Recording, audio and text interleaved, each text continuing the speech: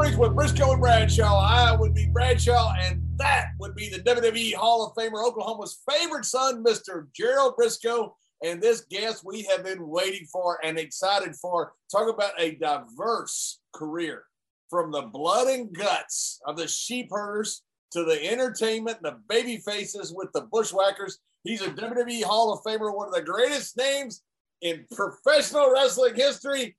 He is Bushwhacker Luke. How you doing, Bushwhacker Luke? Oh, g'day, mateys.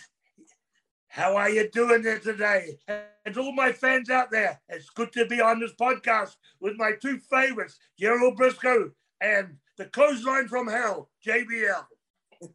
Hey, Luke, it's great to have you on here. I run into you every once in a while. We were just discussing beforehand about some projects you have come back, the books, and maybe a Freebird. Wow.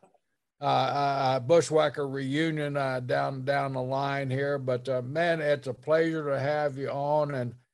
And you know, you're one of my favorite Kiwis. You and that damn Tony Garea. He got a rank up there too. But I read a little banner that you and JBL was having before we got on, back and forth trying to set this thing up, about rugby. I mean, Tony Garea swears that he was the greatest rugby player that New Zealand ever produced. Is he lying or what? No, he was a rugby league player. Butcher me a rugby union. Rugby league is JBL will tell you, it's a different kettle of fish. There's no scrums in rugby league. They just one man goes down and kicks the ball back. You know about that, JBL? Yes, sir. That is exactly right. Rugby union is what's played mainly in, especially the Northern Hemisphere. You know, that's what. That's what. Hey, Gerald. That's what the rugby union. So the Sheilers play rugby league. So Tony was basically a minor league rugby player, and he claims to be this big star. Yeah. But he's not here to defend himself. But anyway, man, it's great to have you on. And, you know, our careers were intertwined so much, you know, here in Florida, Georgia, Carolinas. And most of all, we used to have a lot of really fun matches, but they were kind of brutal matches in Puerto Rico. I can tell you one that I remember. Which one's that? On an anniversary show, and it was the Sheep Herders, Lost Bus Stories against the Briscoes. So we hit the ring, and then they came out to the ring, and then we started the match, and the ring started getting loaded with all the garbage you could think, cans, whatever could come. Gerald and Jack said, "We're going home." We hadn't even got started, and they said, "We're going home." That was brutal down there. I mean, you guys had so much heat when we didn't realize how much heat you guys actually had, because we'd just come in from Florida for that big anniversary show that they have every year down there. And you know, what was it, 16,000 people in there, and the heat you guys had. And you guys went to the ring first, and man, so we didn't see you guys' battle going to the ring. But when we got out there, you know, all of a sudden the match goes to ding, ding, ding. And man, that ring started filling up with garbage, man. Jack looked around, and here comes all the Puerto Rican fans right up against the ringside. You guys have been used to it, but we've been working here in Florida with the security. And man, Jack said, "Let's go home, Luke." And we started doing some spots, man. It turned out great, but man, you guys really carried some heat down there. Yeah, I spent a lot of time down there. I think that was in the late 70s or 80s. But I came back and booked for Carlos from 83 to 85, middle of 83. Tom Ernesto was there, and I come and took over his spot. And that's when we did the big show when Abdullah joined Carlos against Hanson and Brody, and we did 40,000 people. Wow. That was great in those in the early 80s to do that much in a small promotion. That was a great. On a small island, basically, too. Yeah, but that's got to be fantastic. Had a fantastic feeling to you. But you're a guy that grew up in New Zealand, And I had the great fortune of going to New Zealand in 1971 and working for Steve down there. And it was a strange setup. You guys had one of the most unique styles. Was television popular when you guys first started in, and was there local television? How did you first see that squared circle and say, I want to go in that squared circle? Well, my next door neighbor was a bodybuilder, and he came second in Mr. New Zealand, and the promoter and the judge for Mr. New Zealand was a former Mr. New Zealand, and he was the New Zealand wrestling promoter. This was 1961. So he started, the promoter, the guy said to him, former New Zealand said to him, why don't you make some money with that body? And he said, how? He says, come to Coolman's Gym. Coolman's Gym was like a gym in the first Rocky movie. The old steam pipes would be rattling. There were kettlebells laying around the floor. There was one bench press and one squat rack. Now there was 2 rings, boxing rings, 20 by 20, a foot off the floor. And, the floor was as hard as the floor you're standing on now. And there was 4 ropes. New Zealand, there was 4 ropes. And after he was going in for about 4 or 5 months, he says to me, come to the gym with me. So I started going. How old were you? How old are you, Luke? I was 15 and a half, 16 maybe, yeah. This is my 7th decade in the ring at the moment. Wow. And I was in there in the ring in this last weekend. Anyhow, so I started going to this bloody gym. And this gym, it was Coolman's Gym in Waynes in the capital city. And it was known for Commonwealth boxing champions and amateur wrestling champions. Wellington or Christchurch is this? Wellington. That's where Steve Rickard's home was, Wellington. Yeah. The capital. Yeah. And there's an old gym there, and it was notorious for Commonwealth boxing champions and wrestling champions. So I started there in 62, and we never had television till 67, 1967. So I started going there with them, and then my second time ever to see a wrestling match, one of the guys didn't arrive. The next minute I got a pair of boots thrown at me and a tank top. I kept my jeans on. They gave me a tank top. I was 175 wet.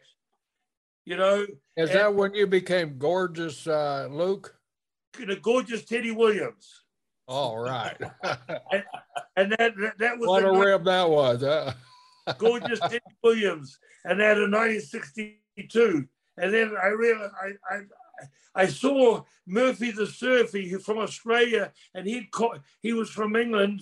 He was with Jonathan Boyd as the Royal Kangaroos. I worked with both of those guys down in Australia. Yeah, anyhow, I saw how he moves and did all that stuff, so I started copying that stuff. And then I had a female valet. And then I first went to work for Jimsy, WCW in Australia. Jim came down, I'm talking about Jim Barnett, came down to Australia in 65, bought the roller derby out, and he had the business for about two months. I brought Killer Kowalski in, and there was only 2 talk shows, or 1 talk show in Australia. There's 4 TV channels. And he did the 1 talk show, Killer Kowalski put the claw on the guy's stomach.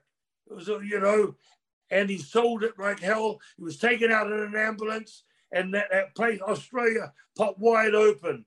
Jimsy was there from 65 to 72. And when I went to Australia the first time, Jim changed my name to Sweet William. Sweet William. So I dropped Gorgeous Teddy, and I was Sweet William, and hence then Butch started in 66. And then Butch started in New Zealand or in Australia? In New Zealand. In New Zealand. Tell us a little bit about the venues down there and the style of work. You guys worked, when I went down there, you guys were still into the round system, and we had to go long rounds because they had to go so much time, had to put so much time. Get into that now. So it was the commission. The commission was the police. The promoter had to send all the names of 6 weeks beforehand into the town who was running police and that, and they would check to see that no one had a criminal record. no one be in the States that only end up with 2 guys on the car. That's right. We couldn't have done that in Texas or Florida. No. The police would come to the arena 2 hours before the arena and measure the ropes to make sure they're 20 feet apart. 20 feet apart. If they were 19.5 feet, they hadn't put the shackles tight enough, they wouldn't let you go on. It had to be 20 feet apart, and you couldn't punch or kick. You had to do uppercuts, and you had to drop legs or drop a knee. You know what I mean? Right. It was all completely different, and it was rounds. The main event was 8 8-minute rounds. Right. And if you did 6 rounds, if you did less than 6 rounds, the house would be empty the next time. The people demanded 6 8-minute rounds at least. Wow. You do around 8 minutes, and then the other matches, it would be 8 5-minute rounds. You know, the main event would be 8 8s, and the other matches would be 8 5s. Now, when I started, it was amateur wrestling up to intermission. And then there'll be 3 main events, 3 professional matches. That's how it went. Yeah, I remember that. I just it was so awkward for me, you know, breaking in and a time limit match where there's, you know, you just go straight through. And then, as you know, Jim Barnett had a deal with Steve where he would send some of his crew over to New Zealand, you know, like every other week for a big show. So I got sent over with Bobo Brazil a couple of times and learned how to drink Canadian Club on the way over there. And the great thing about it, at Custom back in those days, you could buy a quart of Crown Royal Canadian Club, which was Bobo's favorite choice of drink, for like $3 for a quart, John, or 2-liter bottle, I think it was. So it was perfect. But yeah, having to adjust to round system, you know, because you get the people going, you know, you got 8 minutes, so we're used to those soundbite matches. So you get the people going in 8 minutes, all of a sudden, boom, there's a round, and you got to start all over again. And if you don't have a tag partner in a tag, you could, while the round was in recess, you could sneak around. One could argue with the referee, and the other guy could sneak around and get a few shots in. But in singles, it would go cold, and you'd have to start building it up again. Right. Unless you left the guy laying completely down at the end of the round. There was 4 ropes too. Going through the ropes. Yeah, that was very difficult. Yeah. You get your head caught, you get your arm caught. John, you ever work in a ring with 4 ropes? Never with 4 ropes. Man. We had in Europe. In Europe, we had rounds, and they had especially in Hanover and Bremen, they had an apron that was about 1 yard wide. So you talk about street, you go to the top rope, you don't make it to the floor. It was one of these old top rings, but it's kind of that British system of rounds. So, but no, never the 4 ropes, but the rounds we did all the time. They were so difficult getting in and out of the ring. Luke, who did you guys have? I mean, you just the local guys, or you guys get an influx of Europeans, I know Barnett, when Barnett came down, but you broke in before Jim actually came in. Mainly European. George Gordienko. George Gordienko. There's Rasputin, Wild Angus Campbell. I don't know whether he worked in Kansas City and around the country. Les Thornton, you know Les Thornton well. Oh yeah. Yeah, a good cat. He's dead now. Sorry. Yeah, Les was fun. And a lot of British guys. From Europe. Now Andre, I'm moving forward anyhow. I don't want to move so fast forward. In 72, Jim left Australia, and Larry Day and Ron Miller took over with the family, the Fullers. I was on one of those last cruises for Barnett, Luke, Yeah. right And before he sold it. And when Barnett, when he in 72, that's I wasn't there then. I'd already come over here. In 72, that's when Jim Barnett put 10-minute rounds or 12-minute rounds, and that was the whole match. You know what I mean? He changed the whole system, and he got the 3 ropes back in. But going back in the 60s, Andre came over to New Zealand. Well, Gene Faree came over to New Zealand in 69, 70. I've got a photo with he was like 350. He looked skinny. You know what I mean? But we worked handicap matches around the country with him and tags with Steve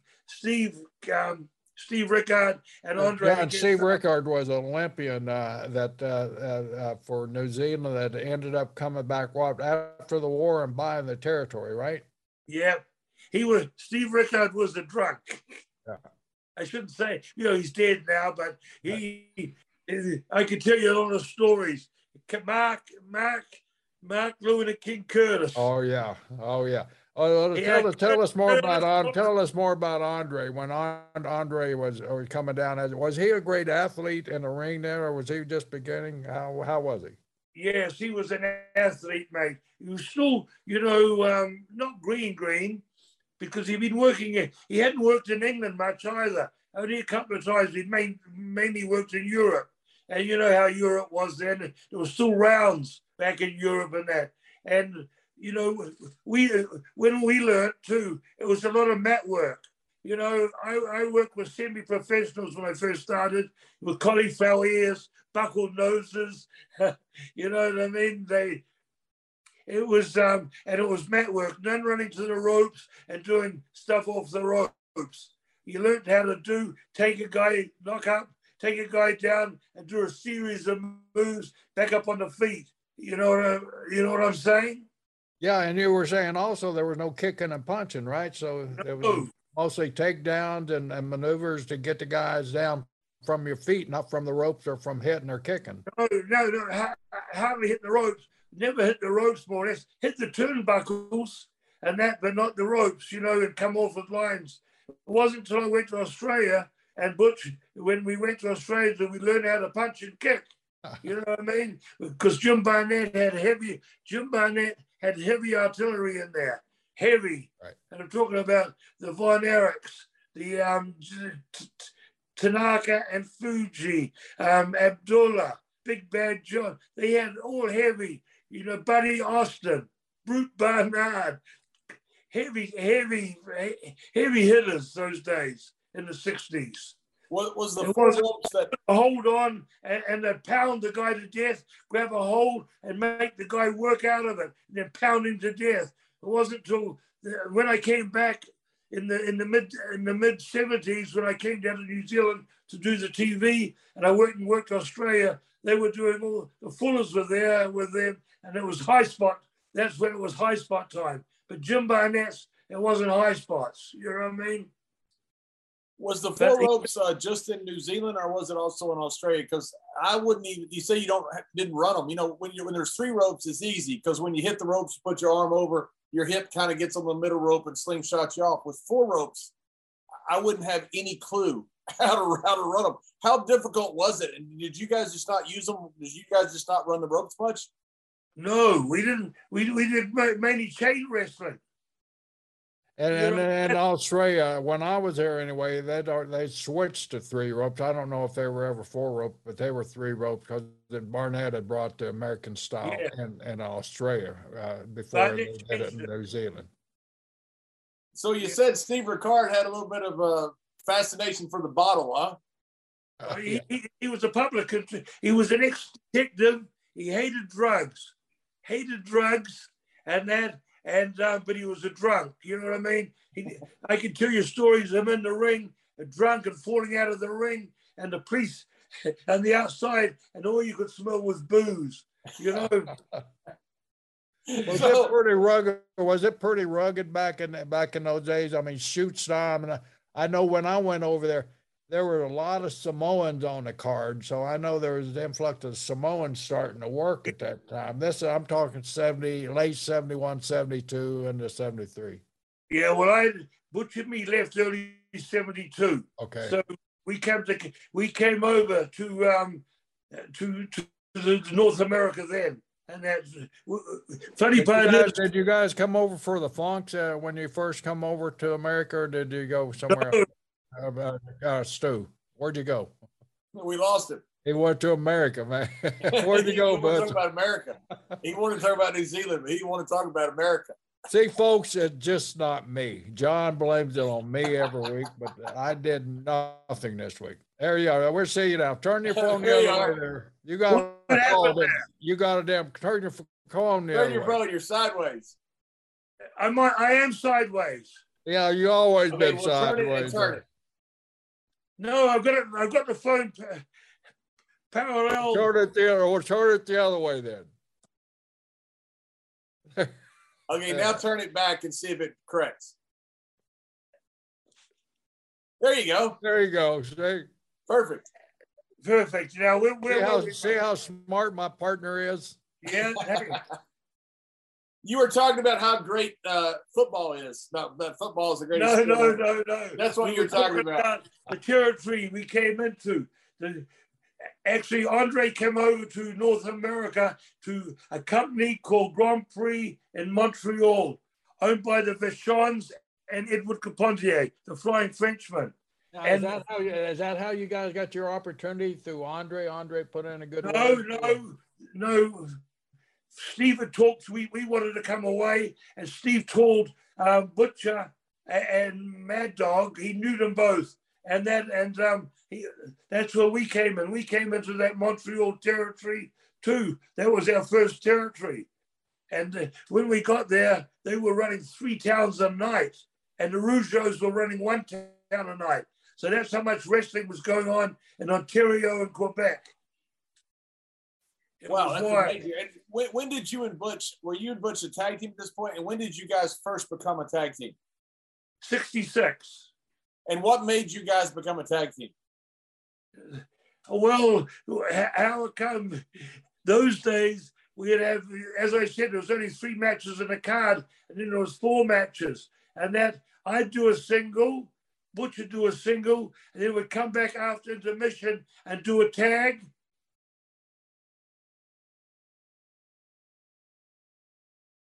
The heavyweight man, one main event. And that's all. That's how the card was. 3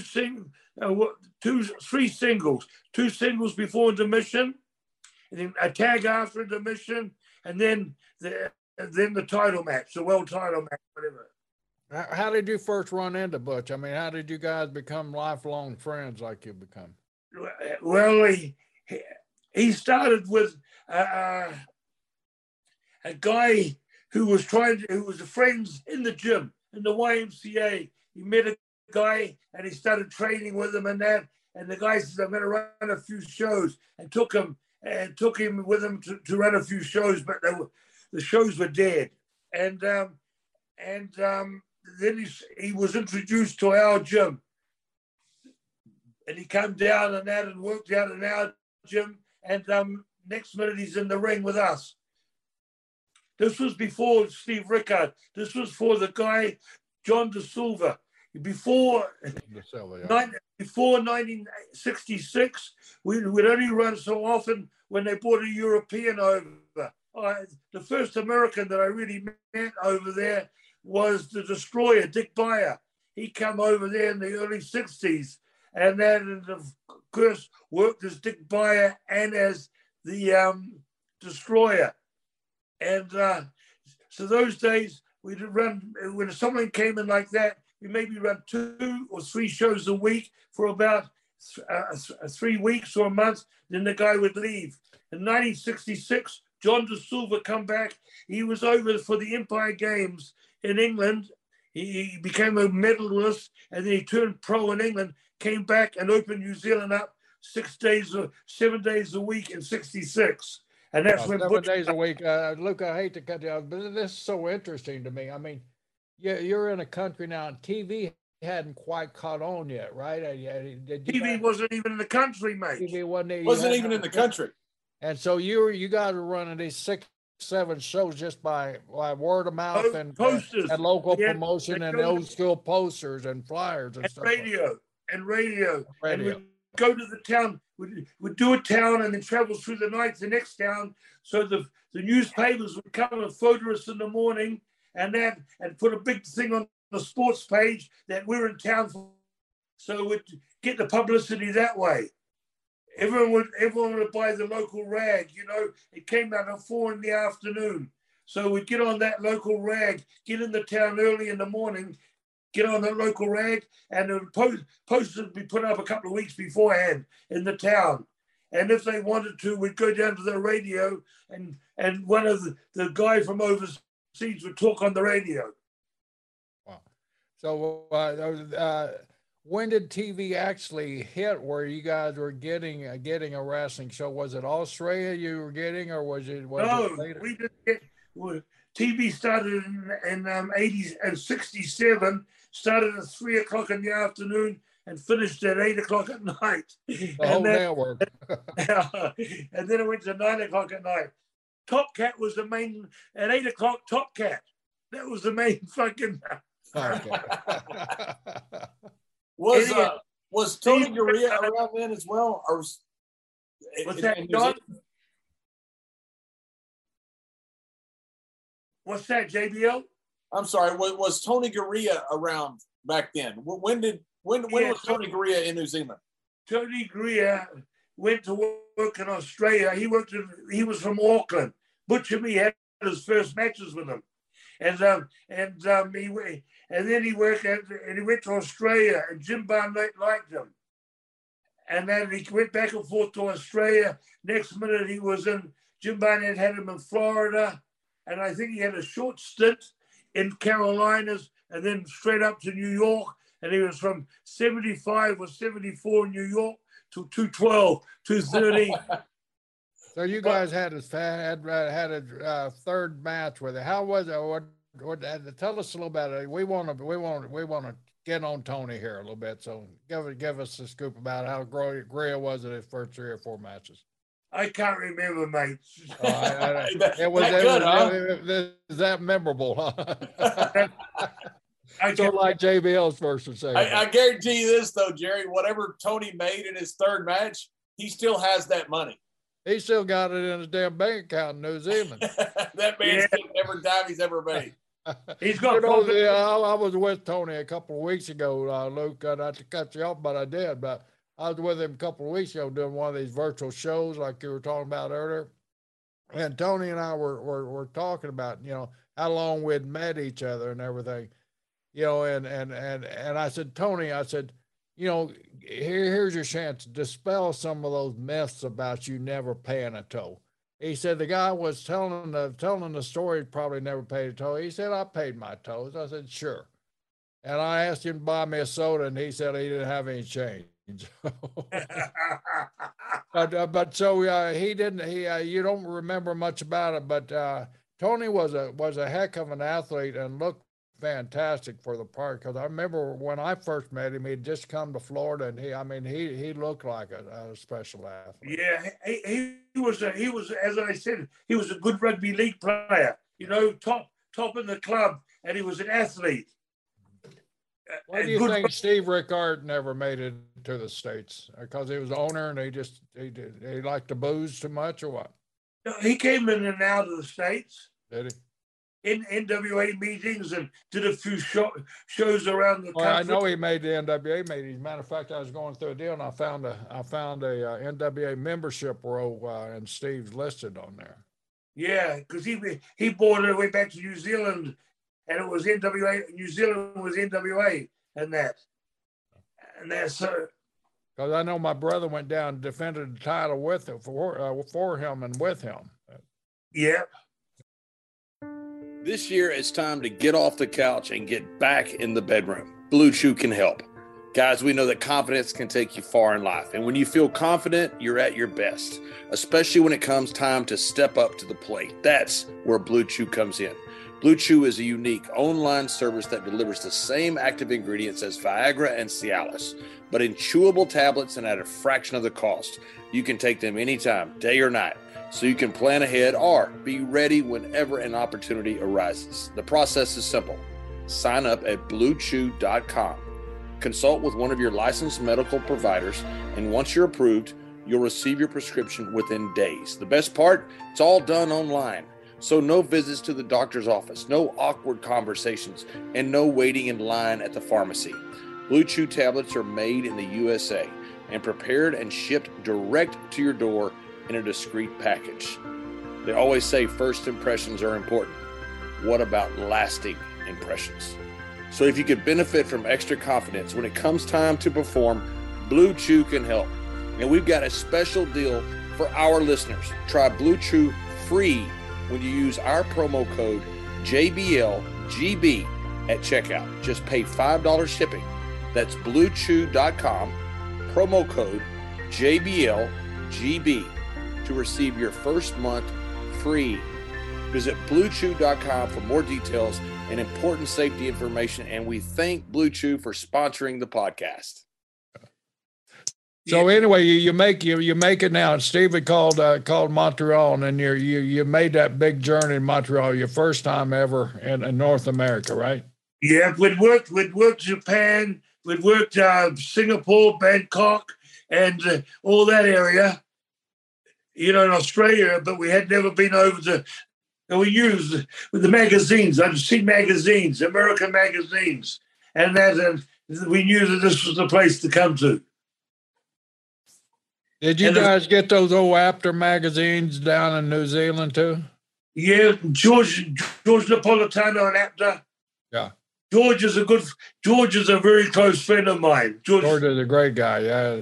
So you got those old Wrestling Reviews and Wrestling Illustrated magazines. Yes. So that was your communication. So you were seeing these photos of these guys. Most of the cover photos back in those days for shock value. Some guy face was a crimson mass, bleeding all over everything, right? So what do you guys think about that? Did you get blood? Was there blood in Australia or New Zealand at the time? No, very rarely. If it was the hard way, right? Yeah, but it was the hard way. What do you think when you saw all those magazines with the blood all over them? Those a bunch of stiff blokes or what? Mate, that's going so far back, mate.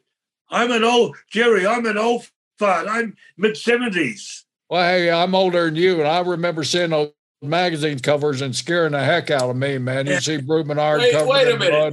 You claim you're old, but you're still wrestling. So don't give us this crap about you being old. I loved old Brute Menard. Buddy Austin. That Buddy Austin was crazy. I had some of my first matches in Australia, Buddy Austin. Yeah. Did you? Yeah. He was crazy. You talk about somebody who liked the booze. Bud Rowe was in the booze quite a bit beforehand. It was a match. Drake. Last week we were talking about Eddie Graham down here in Florida flying the plane while he was drinking. And, but it's no worse than getting in the ring with Buddy Austin or Brute Menard when they've been drinking. Was you ever a part of the flight when Eddie was on the booze? We ended up in Ocala one night, from Miami to Ocala. And you were going to Tampa, right? No, we're coming home from Miami. And you landed in Ocala. That's about 200 miles the other way, man. Yeah, it's 150, 120 past Tampa. See, John, I'm not the only one. Oh, my God. Wait a minute. Did you land in Ocala? No. I don't know how. He turned around and came back. Was he going to land in Ocala? I don't even know he knew we were there. He probably did. This just drives me. This is insane. Does it not bother you to get it with there with the pilot that is so drunk? It does now, John, but it did back then. You just wanted to get home. You wanted to save that 6-hour Miami trip because back then we had no interstates. We Highway 41. You get on those 2 days to go through Alligator Alley. Dodge alligators and the damn water moccasins. Alligators. So that 20-minute flight was a hell of a lot more appealing, even with a drunk pilot. So you're thinking if you live, you get home pretty quick. Yeah, well, you've been behind the wheel, and we're all dumbasses got behind the wheel with a guy just as drunk as Eddie was behind the wheel of a damn airplane, And they usually said in that co-pilot seat, somebody had a little bit of experience, Like Terry Funk. Terry Funk. I didn't know that Eddie drank while he was flying. I knew he was a drinker, but no, I never knew. I said he wouldn't drink while he was driving and flying. Little did I know. He didn't fly unless he was drunk. Yeah. And he was good at it too, wasn't he? He landed a couple times at the wrong place, didn't he? Oh yeah. And like he landed the wrong way landed the wrong way and took off the wrong way a few times. He took off the wrong way to the airport? Yeah. Hey, Jerry, what about Old Blue? The Old Blue, yeah. Blue. We used to name our airplanes down there. We had Old Blue, old Red, and Old Orange. We had a lot of them down there. We had that tail dragger that caught on fire that time. Rocky Johnson jumped out of the airplane as we were taxiing down the highway. He saw smoke in the back of the airplane. He was sitting back by one of those drop-down doors, and he dropped that damn door down. And as we were taxiing, and jumped out of the damn thing. And we went, "What the hell is he doing? He's crazy!" All of a sudden, we saw the smoke coming out. We all wanted to jump out of the door too. There wasn't a fire. Yeah, there was a fire in the commode, man. Somebody been back there in the doobie or something, I think. You're kidding? Wait a minute. So somebody's smoking on the plane and gets the plane on fire? Yeah, back in those days, you could smoke on commercial planes, so it wasn't anything. I know, but you normally don't catch the plane on fire. Yeah, normally. Yeah. JBL. These planes we're talking about, they go on the runway and they'd rattle as they went along the runway, and they go trying to get off the fucking ground, trying to get up into the air, and they growled trying to get up. And they never paid any attention to how much you weighed. I mean, the guys, the wrestling crew get on there, and some of the biggest guys on there, some of the biggest stars in the country are on that damn airplane. If it gone down, they'd killed half the territories in the United States. So what happened to the plane that caught on fire? They pulled it over the side of the runway. The fire truck came out, put the commode out, and we got back on the airplane, flew to Miami. Did Rocky get back on? Yeah, he got back on. Yeah, he wanted to get to Miami. So Rocky jumped out going down the tarmac. We're going down the runway, man. Going down the runway? We're taxiing out to take off. We all kidded Rocky if we'd been up off that. Would you jump out? He said, "Hell yes." So then you put the fire out, and Rocky just gets back on the plane, and you guys. He just gets back on the plane. We all just get back on the plane like it's another Wednesday. That doesn't seem normal to me. Luke, back me up on this, man. Yeah, mate. Crazy things back in those days, mate. We started telling you some of the crazy things, and the ribs were heavy. Anyone today, they'd be crying. They'd leave the business. These people had when they ripped each other, they were heavy, weren't they, Jerry? What was your favorite rib there? The Hearts kids with a what's it called now? The name of it, with the husband comes home and catches the guy. Oh, Mabel. The Mabel rib. Yeah. I was involved in one of those one time. You was involved in one of them? Wow. I wasn't involved. I was at the party when they set it all up, and the guy went right through the glass window. And I heard gunshots in the bedroom. Next minute, I look out, and the guy's running out with no clothes. So what? So explain to us the rib. The Mabel. Yeah. Jerry, you do the honors here. Okay.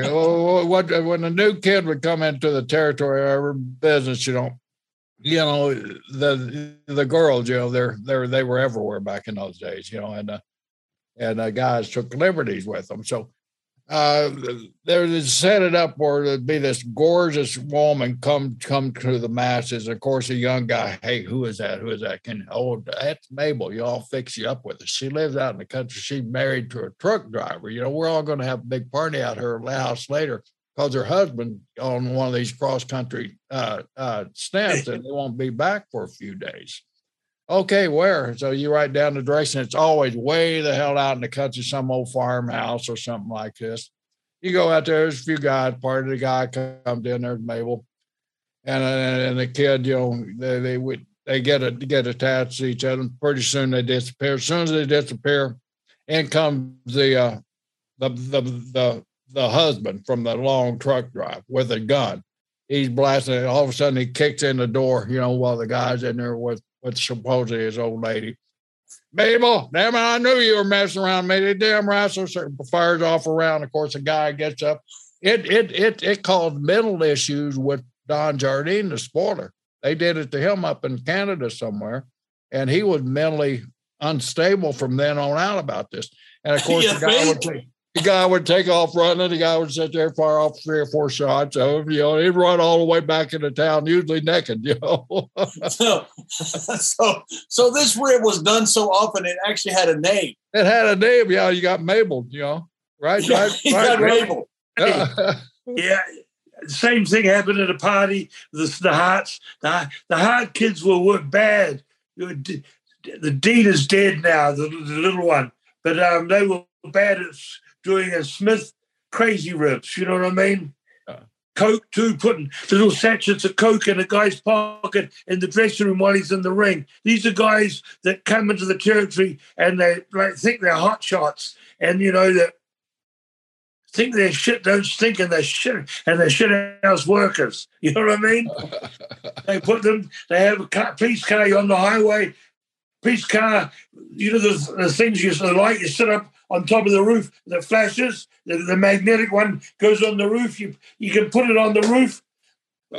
We're going on the highway, and we've got the guy in the car with us, and these 2 guys pull us over, friends of Hearts, but they're in suits, and they're in a Ford, whatever it is now, same as what the police cars were wearing, but it was a private, and they pulled us over, the light flashing, and they said, they've heard that there's guys carrying drugs, so they search us all. They come to this guy, and they find these little sachets of sugar, icing sugar, Coke, and that. Now, we're out in the country, and it's the middle of winter.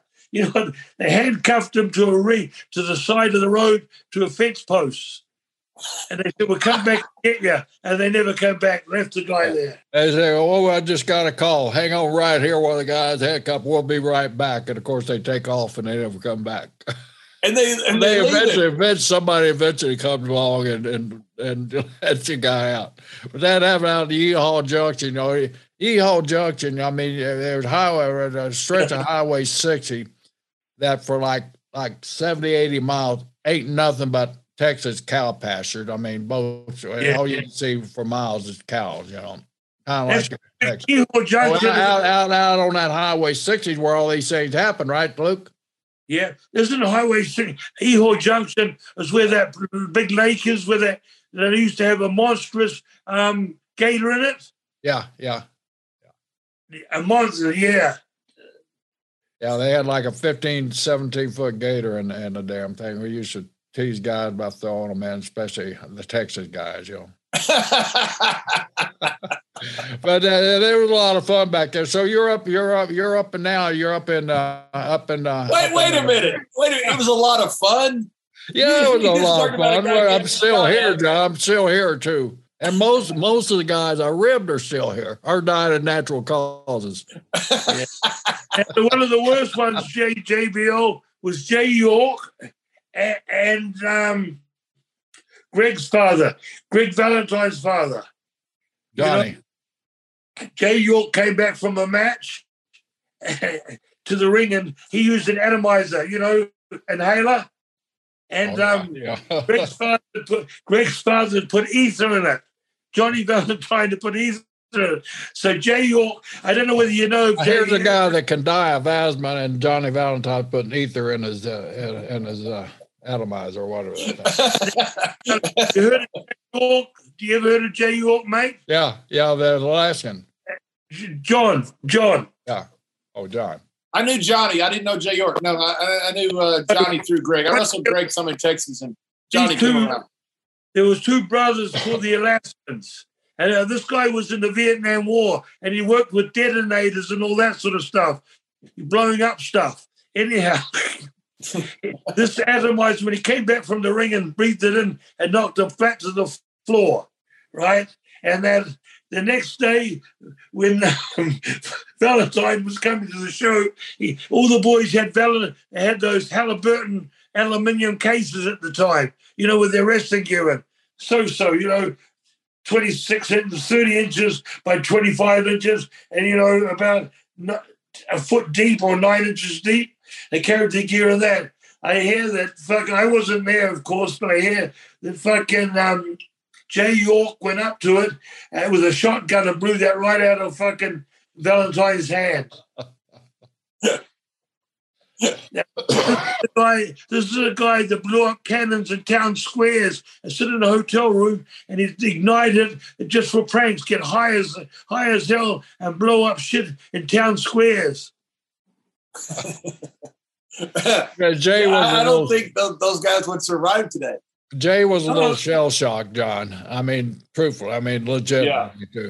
Johnny, I was always told, because I knew Johnny through Greg, that he would Skandor Akbar used to tell me, or Murdoch would tell me, he'd break off the knobs in a shower and leave the showers on hot. Johnny had such strong hands that he would literally break off the stuff, and that way nobody could shower. Yeah, there were some brutal ribs back there. Yeah, I mean, you had to, guys nowadays, JBL threw me out of the locker room, Why? Because I'm an idiot. Well, back there, all you did was you ribbed the shit out until they left the locker room on their own accord. Right. And a lot of them left and never came back, right, Luke? That's right, mate. As I said before, the guys couldn't take it today. The talent out there, it would be too much for them. I don't know. Maybe some of them got better ribs than we pulled. I mean, our ribs were barbaric. They were good for their time, but they wouldn't fly today. We'd all be in jail for some law. Yeah. Boy, when I first went to Montreal, mate, the Hollywood Blondes, Dale Roberts and Jerry Brown.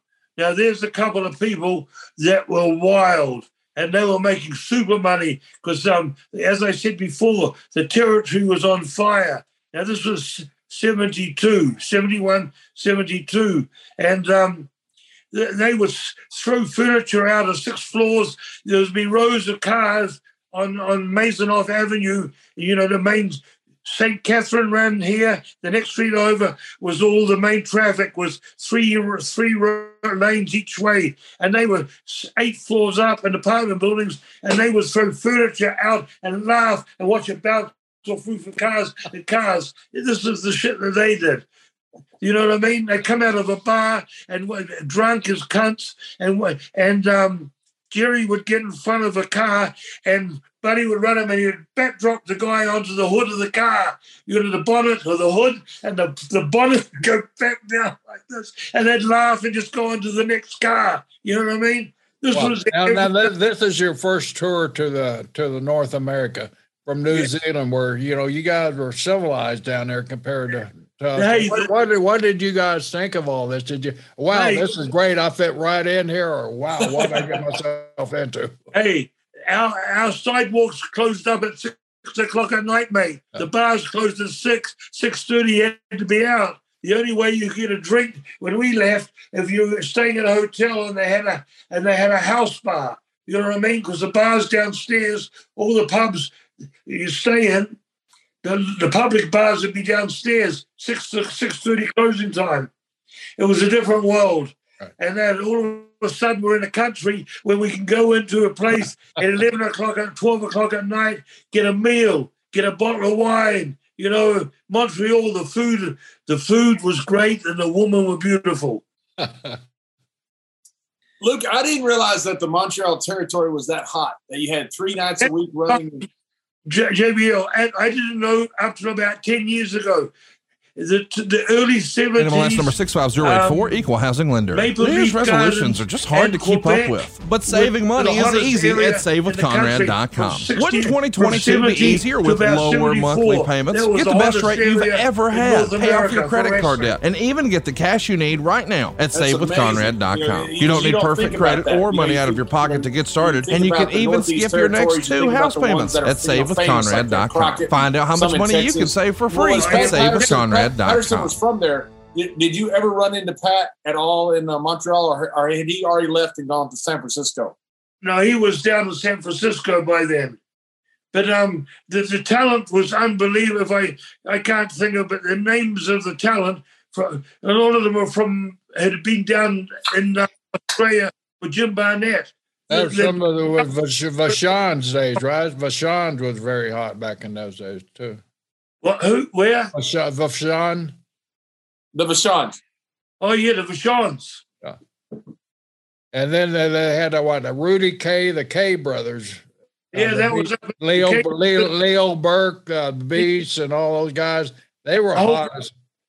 That was in the Maritimes, and obviously, and the opposition to them was Emile Dupree. Emile Dupree was running off Grand Prix Wrestling, the company that Andre and us were working for. He had a pilot, and he was using the tapes up in New Brunswick against the Burkes, because there's 2 territories running in the Maritimes at that time. Emile and Rudy K, or the Leo Burke and that. There's 4 brothers, because we had all those brothers in New Zealand. They all came down to New Zealand when I came back to do television in New Zealand in 75. That's when On the Mat, Steve Rickard got On the Mat. He had all that French connection there. You know, he had Rick Martel plus the Rudy K, the Beast. Rick must have just started at that time, man. Beg your pardon? Rick must have just started in the business when they were there. Rick Martel. Rick Martel came on his. Michel Martel was working for the K's in 1973, and he came for school holidays to work with his brother there. He was young, 15 or 16, and he went home after the spring break or summer holidays and told his mother that he was becoming a wrestler. That was it. That was 74.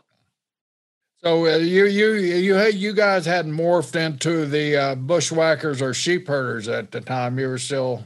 We were the Kiwis. Kiwis then. Okay. I remember the Kiwis. I worked with every one of the Kiwis, the bushwhackers, and the sheep herders. Yeah. Abe and there's Abe Jacobs too. He was one of the original Kiwis. Pat. Abe was. Abe, Abe from Carolinas. Yeah, I know an Abe forever. Yeah. Yeah, good guy. Yeah. Abe is like 92 years old now, and he's still kicking. Is he? God bless him. Yeah, but he's not working every weekend like you are. Pat O'Connor was from New Zealand too, but he wasn't so nice when he came to tour back he came down there in about 68, he shit on everybody. People drove 60 miles or 80 miles from his hometown to Wellington to see him and that, because they did a little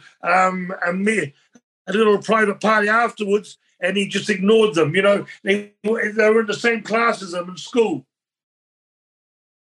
So after you left Canada, where'd you end after a year and a half, they said, we'd have to start jobbing you. They'd be putting us over. We were the main tag in one of the towns every night. We got a break straight off we were lucky. The main heel there was Killer Kowalski, who we knew from Australia, and Andre was the main baby face, and then we fitted in. We worked with Andre and Capontier, and we worked with the Italians, Dino Brito and Gino Bravo. And then, you know, and that's all we worked was, and the Vachons. For were you guys babyface or heels at that time? Heels. Crazy heels. And they said, you know, you can stay, but you have to start getting another fresh team in, and you'd have to start. And they said, but we can book you out somewhere. And they said, we've got your book. If you want to go, you can go to this territory called Stampede. We never heard of Stampede. We never heard of Stu Hart.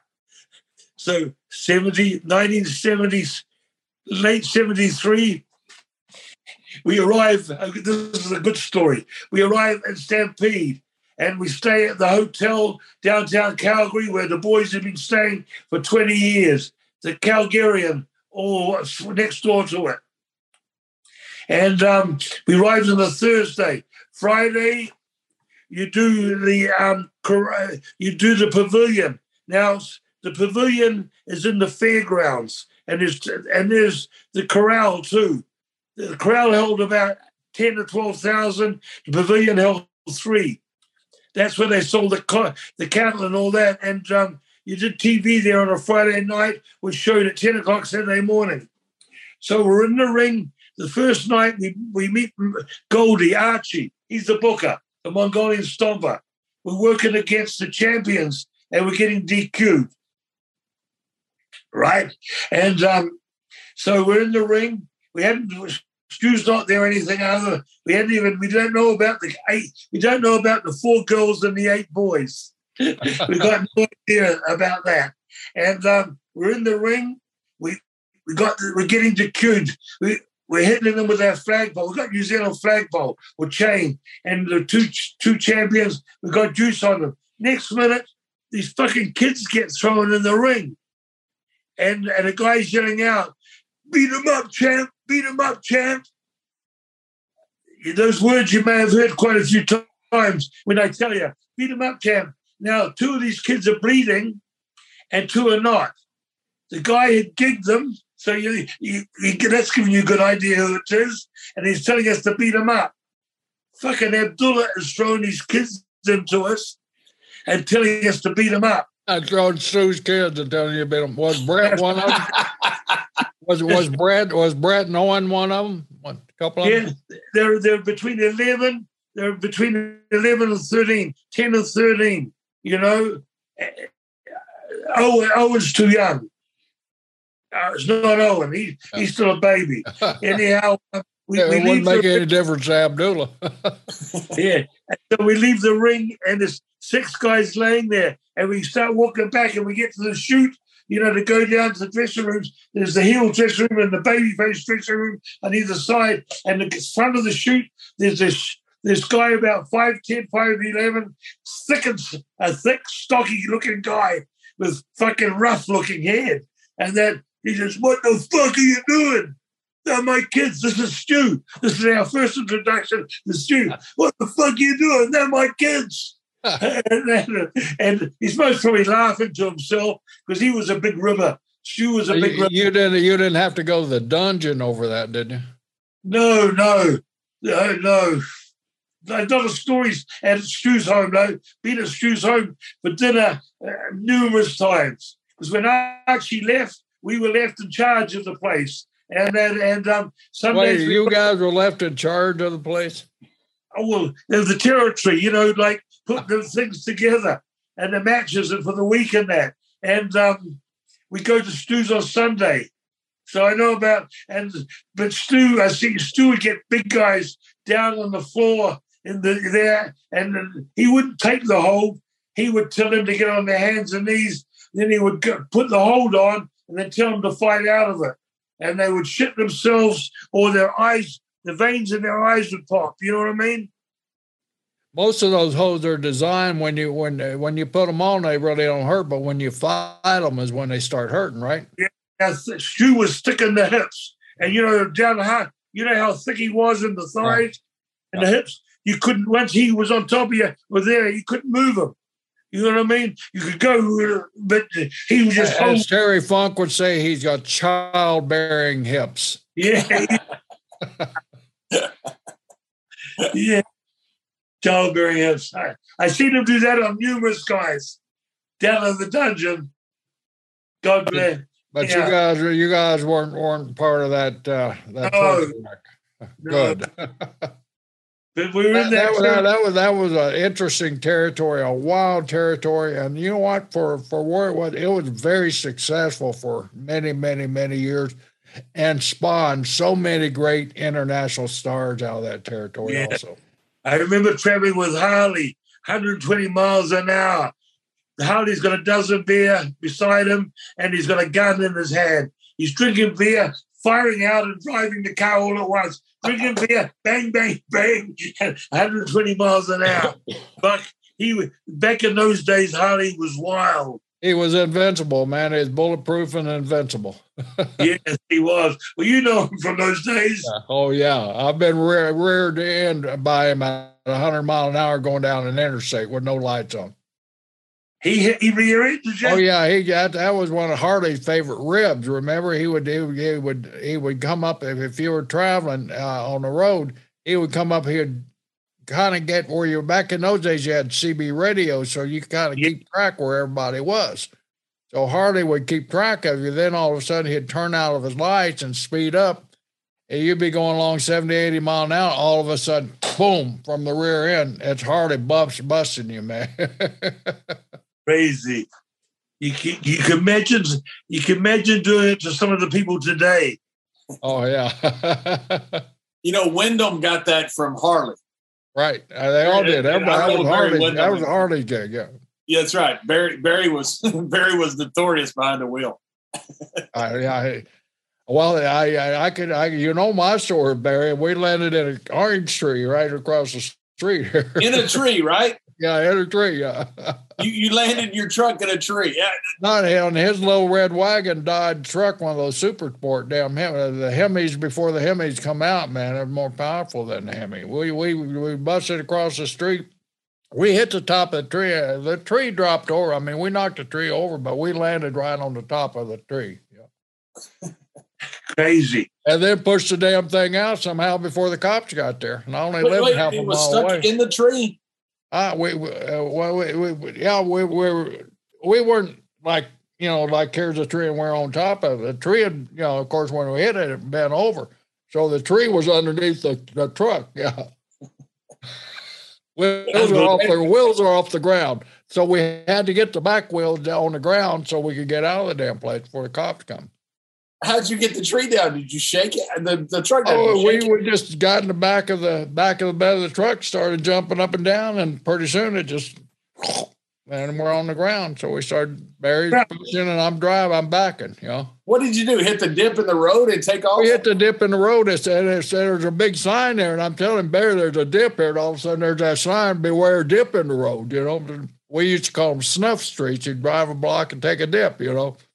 And, man, when we hit that dip, we got launched because we were going so damn fast. And then I warned him about it, but Barry, he don't listen. And now you're stuck in a tree. Now we're stuck in a tree. We got to figure out how to get the hell out of there before cops come. Well, now, when you open the door, were you like above? You're still in the tree. We were about 3 foot off the ground. It wasn't bad. I mean, it's a nice little drop off. When you're intoxicated, you can't feel a whole hell of a lot when you jump out. But we figured out how to get that truck out of that damn grove real quick, man, because we didn't want to get in trouble. About the time Barry turned into the driveway there, you could see lights starting to come around to where we busted the tree over. So somebody heard the tree break and called the cops? They called the cops, yeah. How dare they? Yeah, we're just another Friday night, out in Odessa. I got a Friday night special too. I've got the attack. I've got Carlos, and I got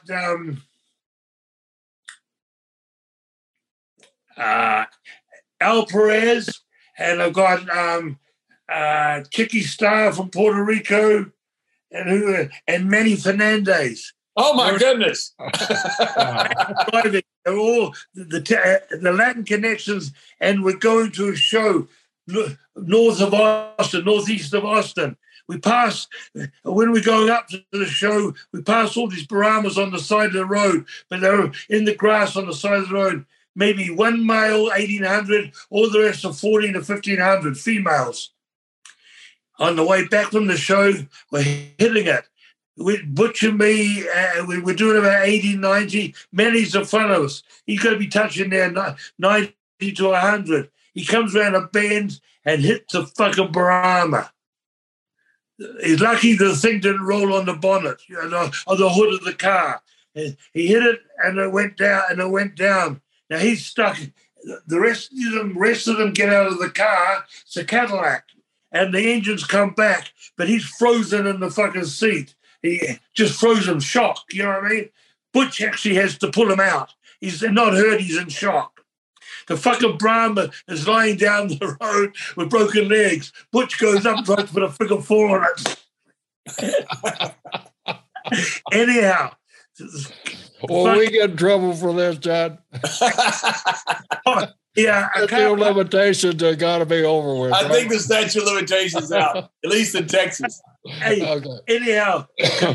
After this, that tells the police, tells the next town, tells the policeman. So they come and policeman comes and shoots a Brahma. Then he says, the driver of the car. And Manny says that. He takes Manny's license and he says, oh, you haven't paid these tickets and that, and you've got a warrant, and we're going to warrant out for you. No. They put him, the car's right off. They put him in the police car. And take him to the police station and lock him up. we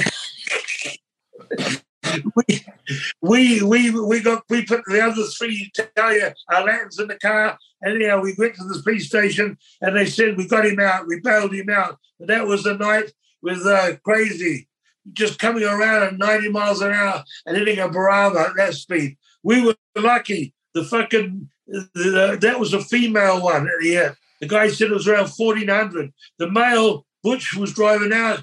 The male, he was about that far from our window when we put the brakes on. Wow. He was 1,800 pounds. That was a scary night. I guess. Yeah.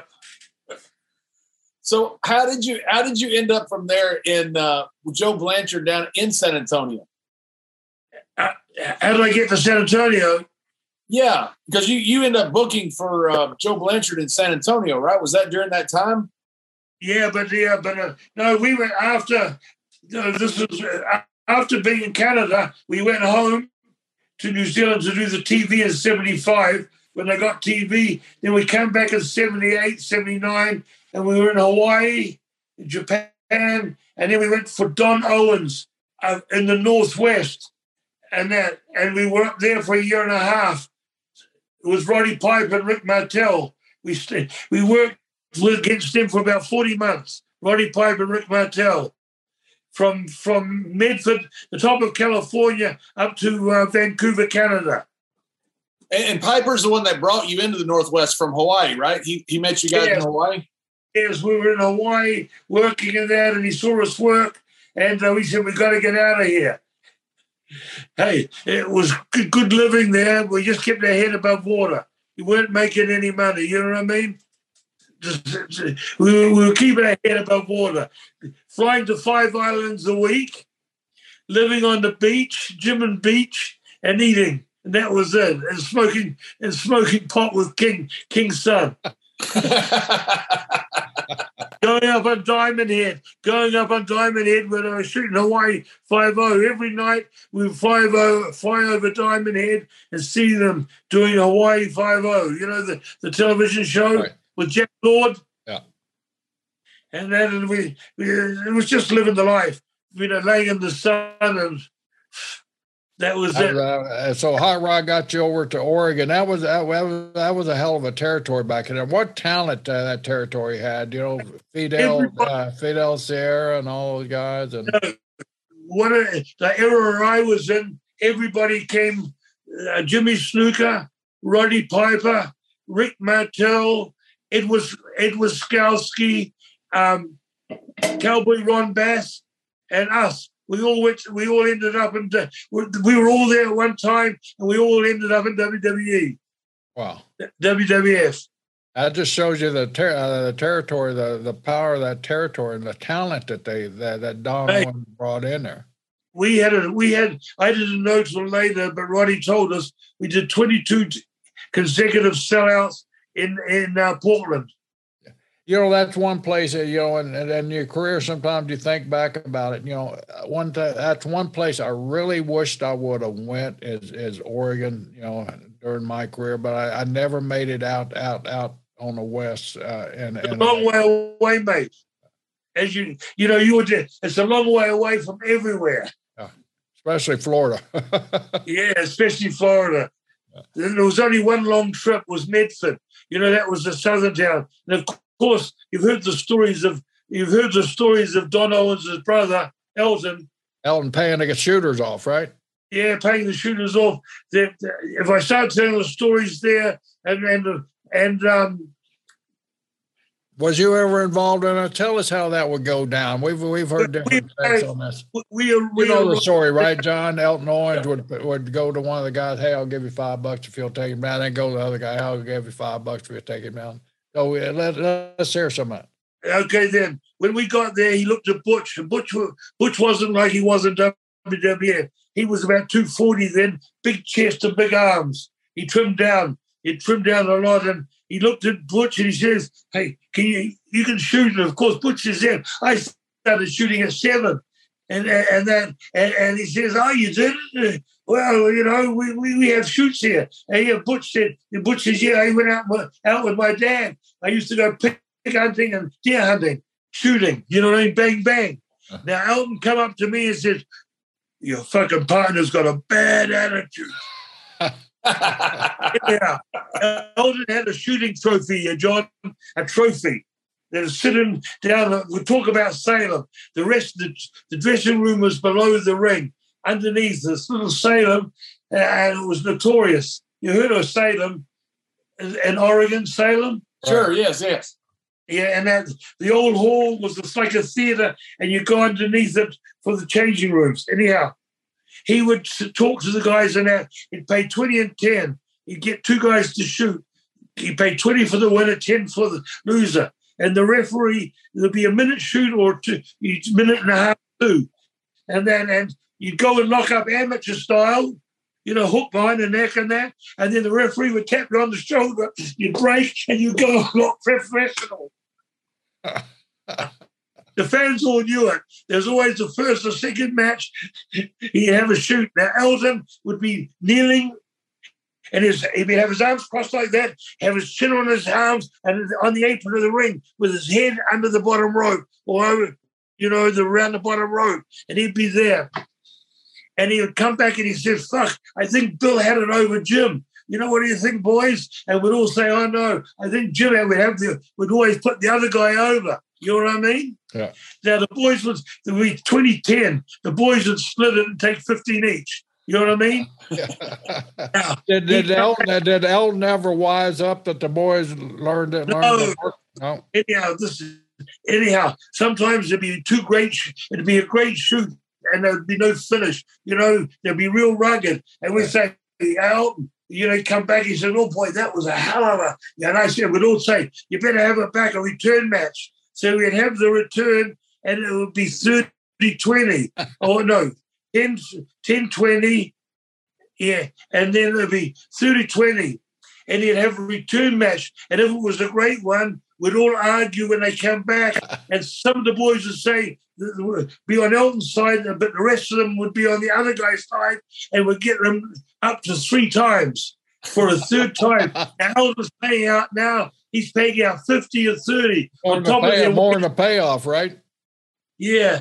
Now, and Elton would pay them off, and we'd have a shooter's trophy. So the boys all broke that trophy up and glued it together just with crazy glue. So this night after he had the 3 of them, he said, well, you deserve the shooter's trophy. And he said, Billy, give it to us. Give me the trophy. And the guy went up and sort of knocked the trophy off the table and hit the floor and broke into pieces. Elton fucking cried. Luke, how hot was Roddy Piper back in those days in Oregon. Was that when Roddy was first coming into himself and finding that character? Yeah. He was hot. He was hot. When we came in, we changed him babyface because he was a heel at the time. That's when we put the fucking baby powder down his bagpipe. He went out and blew it and blew the bagpipes and all the fucking baby powder come out. And Roddy would go out and play the bagpipes, and then he would play them out of tune to get heat, when he was a heel. And Elton and all the people would boo. And Elton would go out and grab the mic. He says, I know you guys can't play it.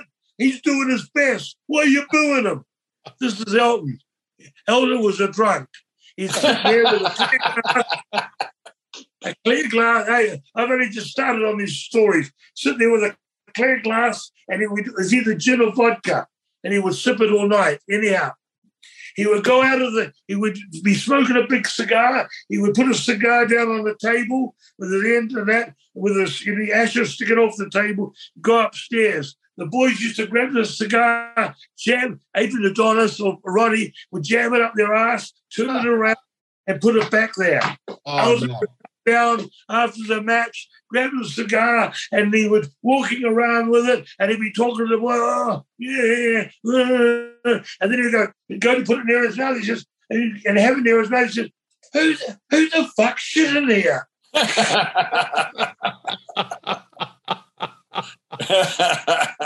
He didn't know it was a cigar. They were popping in his mouth. And now each night, especially Monday night, he had a check jacket. Pendleton is another town in Oregon which makes garmenting, cloth, and all suits and all that stuff. It makes cloth for a lot of factories that make suits and clothing. Pendleton is well known. And he had this check sports coat for Monday night. He'd walk past you, and the boys would blade the back of the jacket. Back of the jacket. He'd come, and the next week he'd come and would say, hey, you haven't got your Monday night jacket on. He says, but they don't make them like they used to. These are all falling to pieces on me. And he'd have, the next night, he'd have another one on, and the boys would...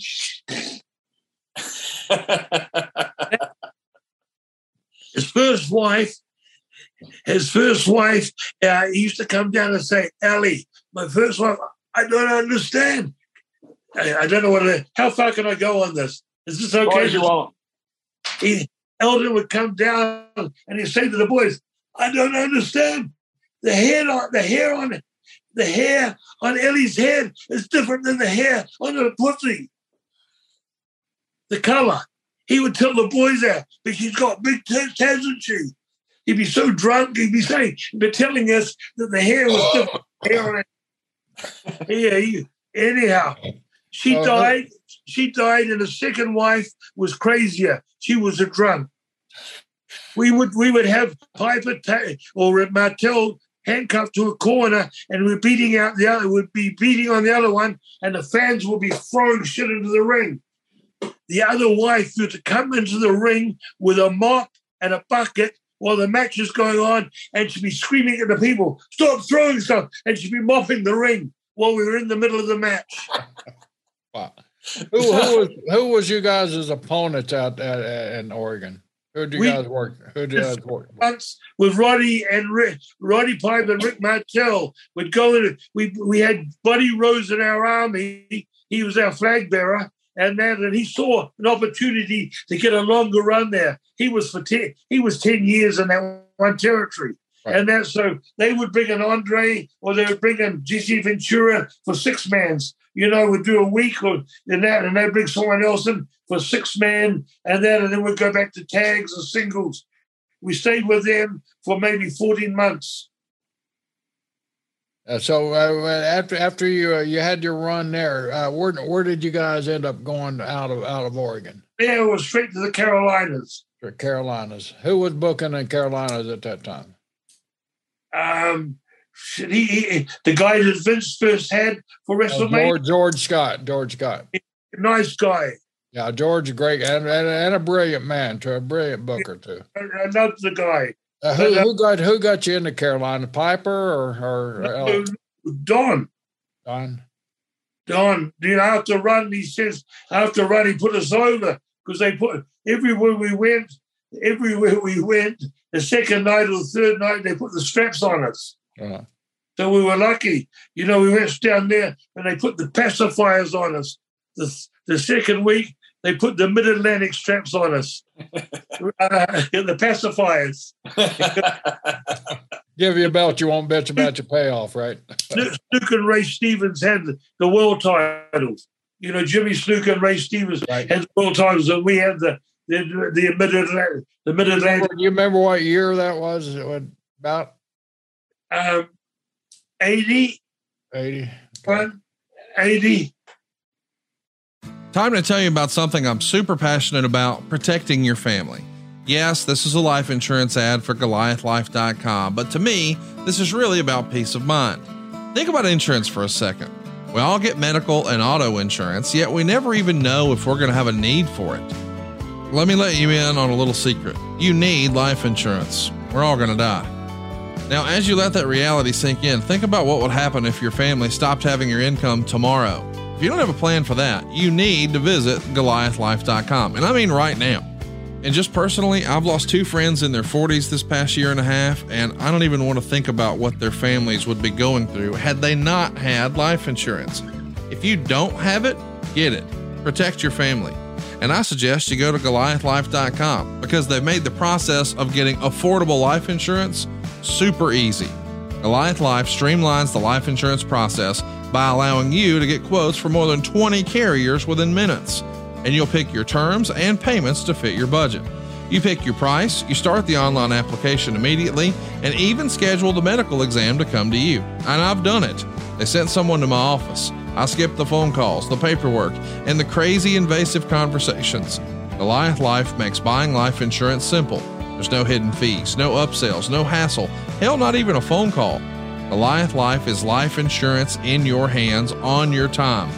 Get multiple quick quotes right now from the comfort of your own home and begin your application in a few easy clicks right now at GoliathLife.com. And so you had a short run there, right? And then you ended up in Florida from. No. We didn't know that you never gave your notice to that. We didn't even realize we're on bloody US. We're on TBS, a satellite station. Butcher Me didn't even realize that, and they put the belts on us, putting us over every night, like against Rocky Johnson, tags. They're putting us over every night in places, and we got the call. We were on the road doing, Carolinas. You worked there, didn't you? Right. How many miles a week? 3,000 at least.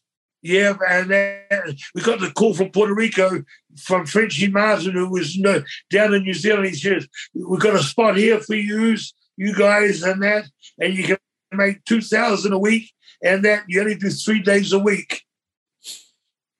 That's a good deal. Puerto Rico's a great place to be. We didn't know that you don't give notice to Jim Crockett. Jim Crockett, you wait for him to give you notice, and then he'll bring you back. So we gave him 6 weeks notice, and we found out. And then later on down the line, Dusty wanted to get us back in there because I worked against Dusty and Blackjack, and he tried to get Crockett to bring us back in. Crockett would never. Crockett told him that we walked out on him after a 6 week notice. Yeah, we gave him a 6 week notice. We were there for 6 months. Wow. But we went to Puerto Rico. So you hit Puerto Rico hot and heavy, man. And that's when the heat really started for you guys, right? Yeah. And I came back. And then I came back to Puerto Rico. Then I went out to Puerto Rico, that short stint in Florida. And then Jerry Jarrett. Memphis. Yeah, we had one hell of a run there with the Fabulous Ones. They just put them together with Jackie Fargo. That was when Kernan, who was Kernan? Ken Lane. Yeah, that's when they first teamed up too, right? Music videos. They did music videos and everything. They were so hot there, wasn't they? They were making $2,000 a week in merchandise, and that on top of their wage. Wow. Yeah, That's an 82, mate. Wow. You know, that was big money those days. And we were you guys had a hot run with them all over the place. And we were making 2,000 a week, approximately, then 1,800 to 25 at that time. It was a hot place. Till Jerry Lawler did the takeover. Jerry Jarrett's away on holiday, and the TV guy, you remember that you heard about this? With Jerry Lawler and the guy did the TV, the voiceovers, Lance Russell, they went and signed the new contracts without Jerry on it. Yeah. And when Jerry was down the islands on a holiday, and Lawler had his own crew sitting in Mississippi to come in. So when he came back, there was a big change around. That's when Lawler had a percentage of Memphis, but then he got a whole percentage of the whole territory after that takeover. You know, that's when he got them, and that's when the other crew was moved out, and Jerry Lawler took over the book, and we weren't in Jerry Lawler's crew. we were gone. You were gone. So is that the Florida date then? I'm trying to get you to Florida back big time. Yeah, I know. We'd already been to Florida for the short stint after Puerto Rico. Okay, after Puerto Rico. That's when we come to that. That's when Dory was finishing up, and he was blowing off the territory. He had Tully there. He had his brother there, and Terry there, and he was doing. It was he was blowing off everything, and that's when the masked guy took over. Who had the school in Atlanta, the wrestling school. I don't know. WCW, yeah. Jody Hamilton? Jody Hamilton. That's when Jody Hamilton took the book when Funk left to go to Japan with Terry. Dory went with Terry back to Japan. That's when Jody came in and took the book. So you guys are hottest heel team basically in the country there off of that Memphis run there. Is that when Vince first started eyeballing you guys, and is that where you started kind of saying, hey, WWE looked pretty good, WWF at the time looked pretty hot, let's go there? I know it wasn't till I went. Then I went to Joe Blanchard and got the book there, and that's when I started selling tapes into Vince Senior. That was those days. It was Betamax. Now that's going back. Right, yeah. Betamax. Hey, Luke, were you in with Joe Blanchard when he had the USA Network deal? Yes. So you had the book there with Joe, and then the story that I heard at least was they took it off when they had the cow shit matches, for lack of a better term, with Funk and Tully, right? That was Terry Funk. What was that? You tell me what I had. That's one thing I've missed out on. Tell me a little bit. That was the Scott Casey against Jaggers. Jaggers. He was in the Florida territory too. Bobby Jaggers, yeah. The man who was loose with the truth. Yeah. He's famous for it. Yeah, but he told us he could eat 270 pounds. And we're on the Hillsborough River and Dory's boat, and there's Tully, me, and Dory, and Bobby Jaggers, the water ski. And Bobby's been telling us that he can water ski. We laugh at him. He goes out on those skis, and he's skiing on the river. He drops the skis and he's barefoot skiing. Now that's the only time he's told the truth. Anyhow, the cowboy thing that we were doing for Joe Blanchard, we're doing it in the little television place we did taping every Monday night. It was Scott Casey. It was horse against a horse, a ranch. You know, the winner gets a horse, and they had a bucket of cow shit there. He says, well, cow shit. But the boys had pissed in it, shit in the bucket, everything. And they had the horse, and they did this thing on USA Network where Bobby got out of hands and slaps Casey, and Casey picks up in the promo, there's two of them there, right? Doing this verbal face-to-face. And Bobby, Casey picks up the cow shit and jams it on fucking Bobby's head. Now, Terry's told Bobby, when he jams on the head, pretend it's got suction in it and pretend you're trying to get it off, but the suction is stuck there. Now, all the shit and piss is dribbling down. The boys had loaded it up in the dressing room. And then, it was fucking terrible. No kidding. So ESPN took you guys off the air or what? Yeah, I think Vince did a deal with Joe. I don't know. Because Joe had USA Network first, and then Vince ended up getting it from either what happened with the cow shit match or somehow Vince got it right after that. But so many people don't know that Joe Blanchard had the USA Network first. Yes. And then they brought you in to book after the cow shit match. Yes. That was Tully.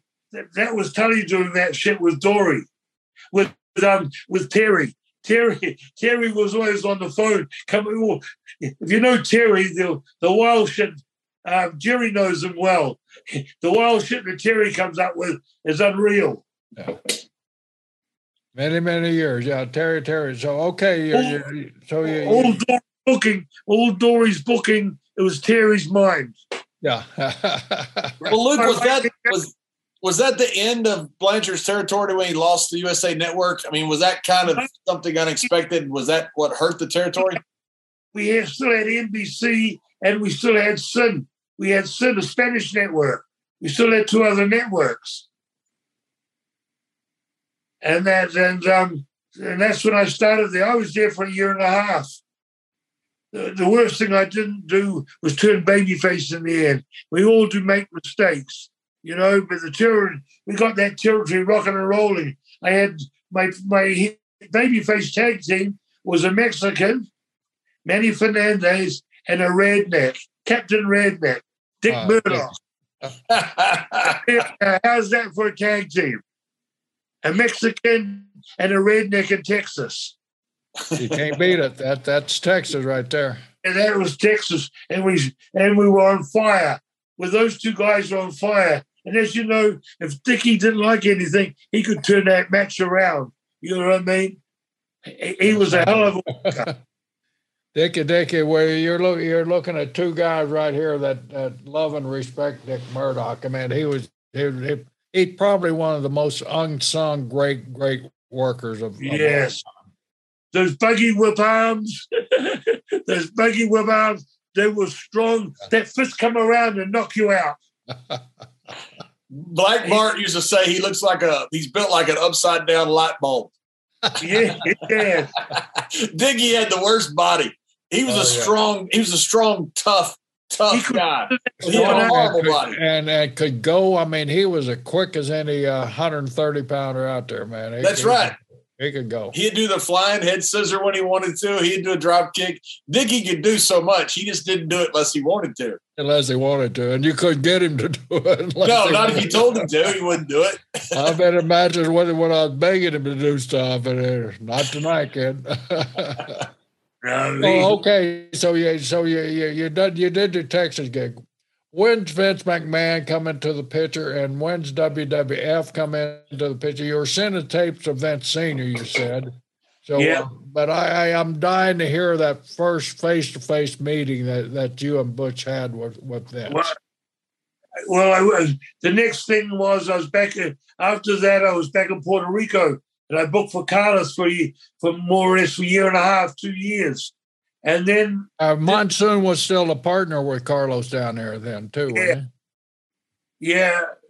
And then, a lot of people don't know Monsoon was actually a partner with Carlos Colon in Puerto Rico. Yep, he was a partner in there. And him and Javico were really tight friends too. And Victor Javico. Right? Victor Javico. Canhanas or whatever. He pay you off in beers and fucking Padillas. Who got the word to Vince Jr. when you guys? No. After that, mate, we went to Bill Watts' territory. Billy Dundee rang me up and he says he was booking for Bill Watts when they had the big run with the Rock and Roll Express and the Midnight Express. And he said, we're all leaving. And he said, I spoke to Bill Watts. They want you to come as booker. So I finish up with Carlos and go down there. And Billy had already gone about 6 weeks ahead of me before I got there, 2 months. And they had Dickie Slater as a booker there in the meeting. They wanted me to take over the book. And then I said to them, well, was Dickie going? And they said, no, we're keeping him. I learned this, if a booker stays there and he's not happy, an ex-booker, it could be rough. And Dickie was a friend of mine from Florida and different territories. So I never took the book. Which is one of the worst things I did, because 4 months later, they put the belts on us straight away, and then we're running with all the teams, Doc and Ted DiBiase and all the main guys and that. And that place was loaded with talent also, wasn't it? Oh, mate. Dickie Murdoch was there with me too. Yeah, it was a great place of talent. Anyhow, I never took the book, and they were running, and then they put us with the two little guys, the Fantastics, Bobby Fulton and Tommy Rogers. And little guys with big hearts and hard workers. And because I never took the book, they bought in Ken Mantell. Ken Mantell from Fritz, right? From Fritz. He probably been booking in Texas. Yeah, if it come in Fritz, and he brings in the Freebirds and all his guys.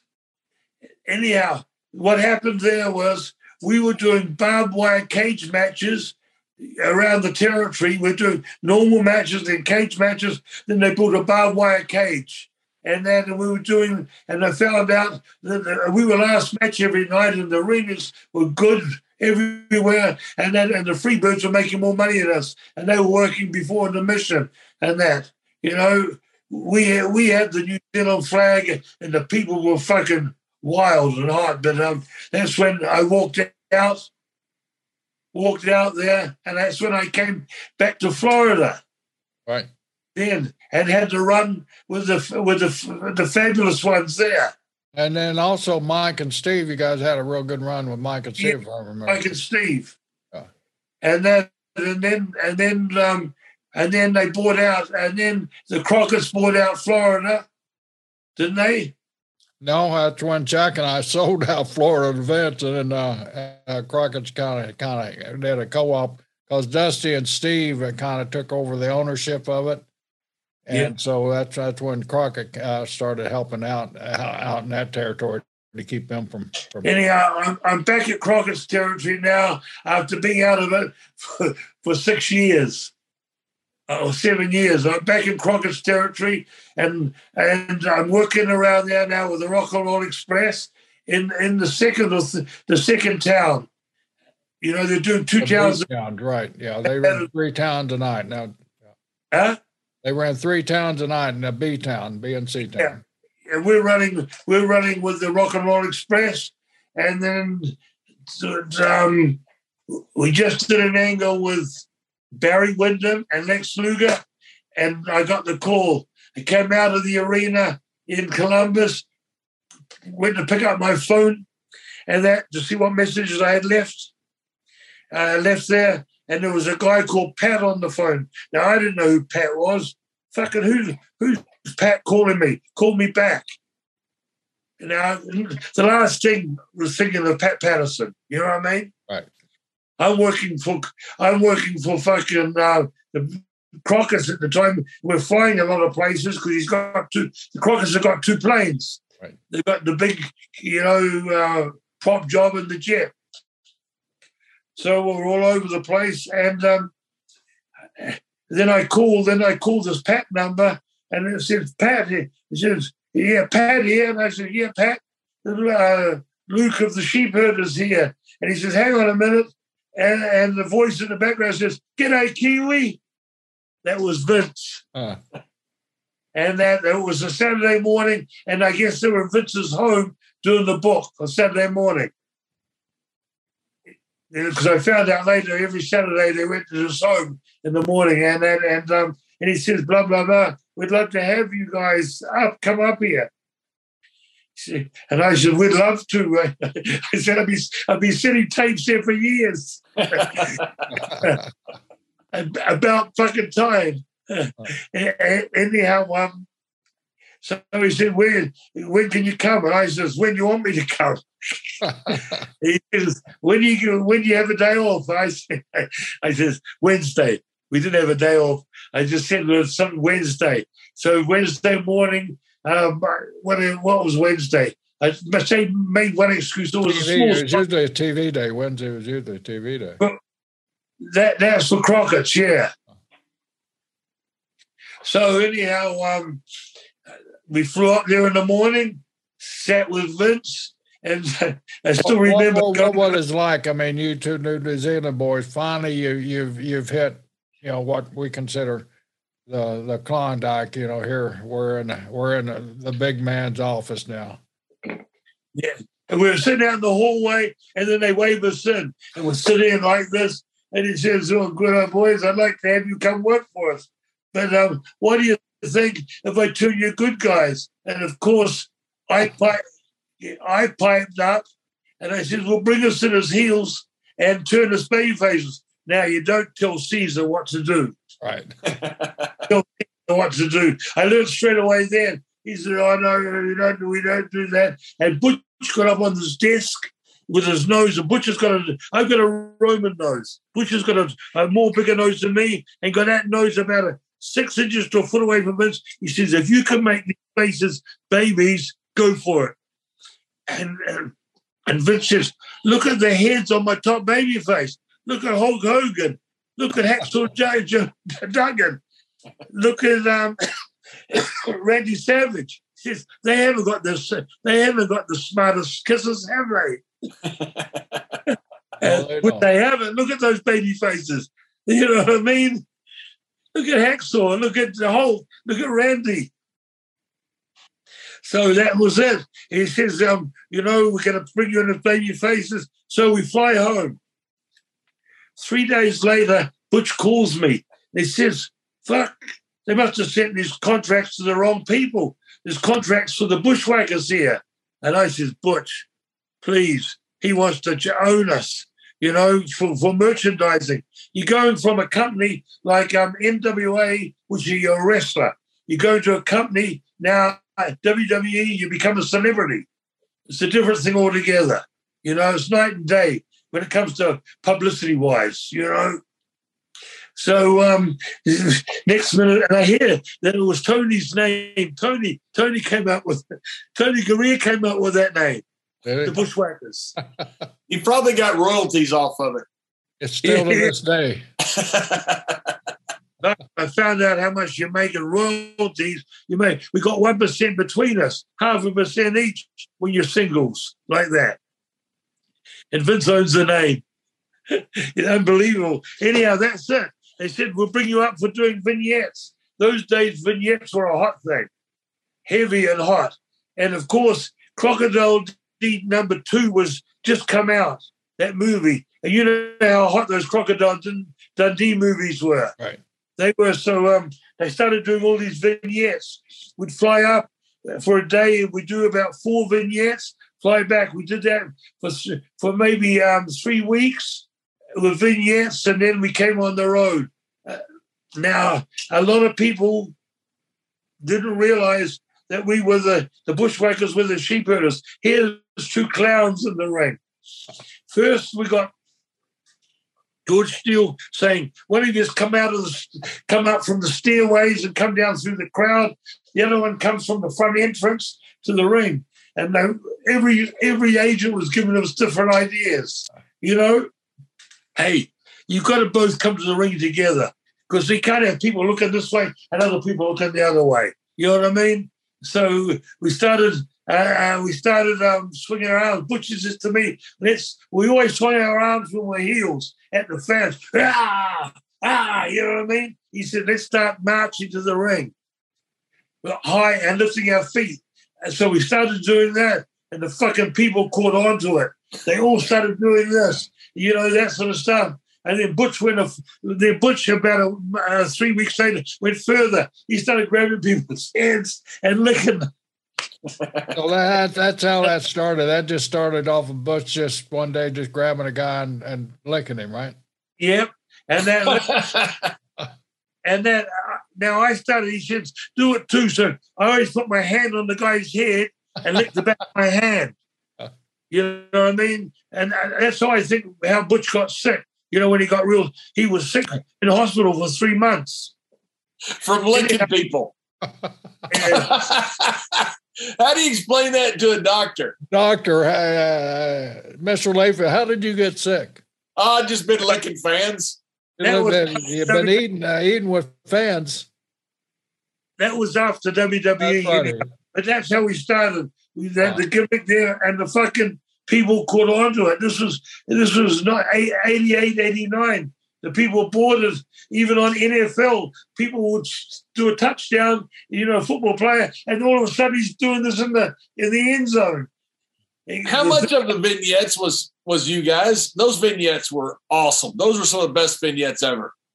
What about the one in how much of it was you guys? I mean, I know they probably gave you a template of this is kind of what we want. How much of it was you guys with the eating without the forks and all the stuff you were doing? Because it was awesome stuff.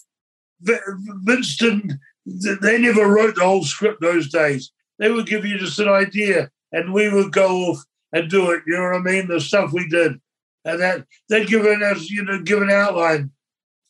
What's the name? What's the name was always there? The guy from Houston, who's back with Vince at the moment. Bruce Pritchard. Bruce would be there with us, and I hope you licked his face. Bruce invented most of the people are licking other things. Yeah. Hey, I met Bruce when he was working for Paul Bosch. He was 20 years old, or 18 or 20 years old.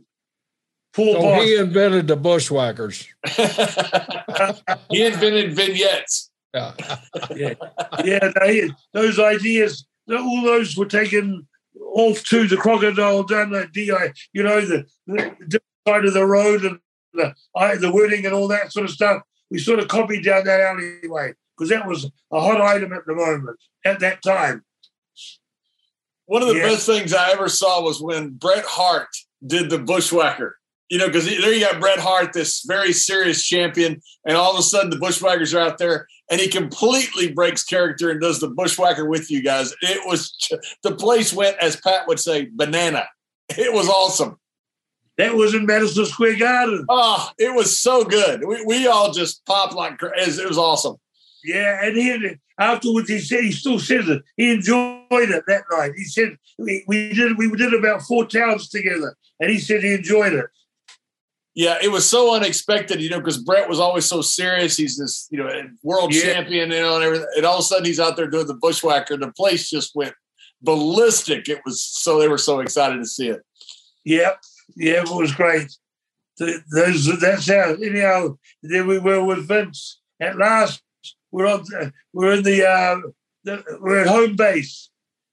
After being around the track, at last we're at home base. WWF. Bret helped us write the rugby song in Europe. Yes. And, we spent, Jerry, I think you were on the tour. We spent about 23 days or 25 days, whatever it was, in Europe. And the bushwhackers were telling us how the NFL was fake and fixed. And so we wrote the rugby song about rugby being rigged. It's fake, it's phony, it's a bunch of baloney. Rugby's rigged, rugby's rigged. And they would sing their NFL song. We would sing our rugby song for 3 straight weeks on the bus. Now you'd find somebody if they told you rugby was fixed, right? That's right. Just like JBL, just like that amateur wrestling. That was rigged. The pros That's right. Amateur wrestling, especially in Oklahoma, it's fake, it's phony, it's a bunch of baloney. Amateur wrestling's rigged. Amateur wrestling's rigged. Or you just Jerry doesn't even find that funny now. He's laughing, but he's like really upset.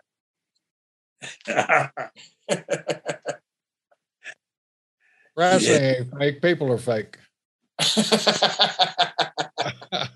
What about the guy I worked with too from Oklahoma? The guy with the hands. What's his name? Danny Hodge. Danny Hodge. Quite a beautiful guy. The guy with the hands. I worked with him quite a bit, but after he was all fucked up, but it was good. But I didn't realize how strong he was. You find out pretty quick, though. Huh? You can find out pretty quick, though. Yeah. No, he was a gentleman with us. He great. Wasn't so gentlemanly with JBL one day. No, he got me pretty good. He brought tears to JBL's eyes one time with just a little grip on the hand there. He did. As a joke, or was it for real? Oh, for real. I mean, about half and half. Yeah. It was for real, but he was kind of joking, but it was for real. I had taken somehow a picture of me using the bathroom on the Oklahoma State sign, showed up in catering, and taken from behind. Just somehow that happened as a Polaroid picture, probably taken by somebody with me. The Sheik did it. The Sheik did it. And I couldn't wait for Gerald Brisco to get there and see it, because he'd already stretched me 1,000 times. That's nothing new. In walked Danny Hodge and Jack Brisco.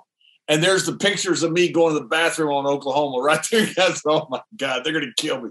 They're going to kill me. And it wasn't long till they killed me. So it was kind of, he was smiling. I wasn't. Yeah. I was lucky, Lou Thayers too. He was, I never worked with him, but he was referee quite a few times, and I caught some of those fucking those things from Lou. He was firm.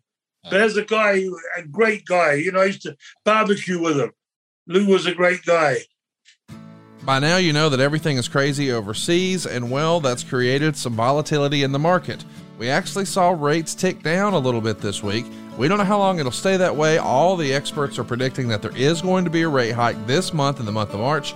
Some are saying 25 basis points, others are saying 50. What does that mean? It means waiting will cost you money. And by the way, I want to mention, this is still a once-in-a-lifetime opportunity just based on your real estate values. You see, all of a sudden, your house is worth considerably more than it was just a couple of years ago, and as a result, you can use that newfound equity to change your life. We're routinely helping our podcast listeners take their 30-year loan and pay it off in half the time. And how can they afford to do that without their payments going sky high? We get rid of all their other debt, and I mean it. As a heads up, what would you do if you had no credit card debt? Just like that, it was all paid off. How much easier would life be if those car payments, whoop, they're out of here, no more car payments. That is the story that we're able to help our friends and family with at SaveWithConrad.com. You see, the interest you pay on your credit cards, not tax deductible, and sky high. The interest you pay on your car loans, buddy, where is that going? What if we could restructure all of your debt, use some of this newfound equity, and at the same time get you out of debt faster? You see, what we're talking about is reducing the time on your mortgage. Yes, we're going to get you a great rate, but if you're in a 30-year loan, think about what your life looks like 30 years from now. Man, life gets a lot easier when you're completely debt-free, and that's what we want to help you do. And by the way, you don't need perfect credit or money out of your pocket. And oh, as a heads up, if you've been thinking, hey man, I like my house, but my kitchen's kind of outdated, what if we could get you the cash you need to turn your average kitchen into something your wife loves, and it wouldn't change your monthly payment at all? Why wouldn't you do that? You see, you'd be reinvesting back in your own property. That's going to make your house worth even more. And oh yeah, you can do it with cheaper monthly payments at SaveWithConrad.com. Now, I know it sounds too good to be true, but I want you to go check out our reviews for yourself. See what some of our new family members are saying at ConradReviews.com. You'll see there we've got over 1,000 verified reviews. Our average rating is 4.72. And if we were a restaurant with 1,000 reviews and a 4.72 rating, I know where you're eating dinner, and I know where you need to do your next loan. It's SaveWithConrad.com. NMLS number 65084, equal housing lender. Oh, and did I mention no house payments for 2 months? That's SaveWithConrad.com. So, Luke, you had your great run there and WWF, and so you got your just deserves a little bit later on when you got the phone call saying that you're going into the WWE Hall of Fame. How did I mean? Obviously, you guys were overjoyed, but did you ever dreamt that when you were starting out in New Zealand? No way. Never thought I'd be there. I'm an engineer by trade, a lathe worker, and gas welder, arc welder, all that. But that was in the early 60s, late 50s when I was working and still wrestling. You know what I mean? In my early years, I never thought this would happen. But when we went in the Hall of Fame, and it was mentioned, Facebook and Twitter and all that says, what are they putting those two clowns in? See, all the people thought that we started in WWF. A lot of people didn't know, and that when I told them that we'd wrestled Killer Kowalski, we'd wrestled The Rock's grandfather, Peter Maivia, wrestled him for years, Australia and New Zealand, because he had a home in New Zealand. San Francisco and New Zealand. That's where he had his two homes. And of course, The Rock and Stu Hart. I wrestled Stu Hart about 4 times, in tag matches with the Suns. But people didn't realize that. People never realized that we've been around that long. But Luke, in fairness, if you had just been in WWE, you should be in the Hall of Fame. I mean, just by itself, you had an incredible run. You're one of the greatest figures in the history of WWE. But then also, if you hadn't been in WWE, I think you still should be in the Hall of Fame. Right. For your career before was just as amazing. That's what I think is so cool about you and Butch is that you guys were two completely different characters. You were this blood and guts tag team that drew a ton of money. Then you were this funny comedy team that drew a ton of money.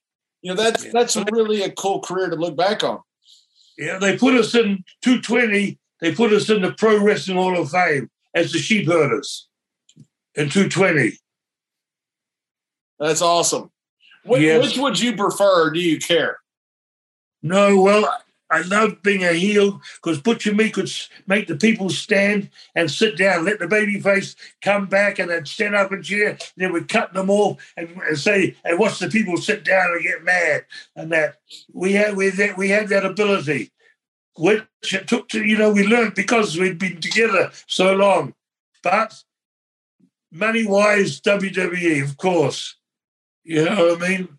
Butch was so great because when we worked together in WWE, his back was bad and he couldn't take a slam. And he'd tell you, I can't take a slam because the way he'd hit, his back would go out on him. So every match, I would figure out a way like I forgot and call slam. And as soon as I would, he's like an octopus. He's got my neck hooked, my leg hooked. He's grapevine.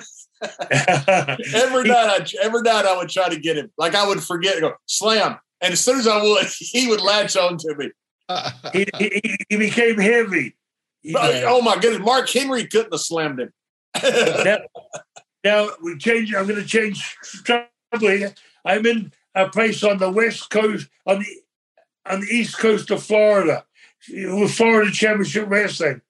The Briscoes are on the card, but there's a pole match with Buzz Sawyer, and I don't know who else.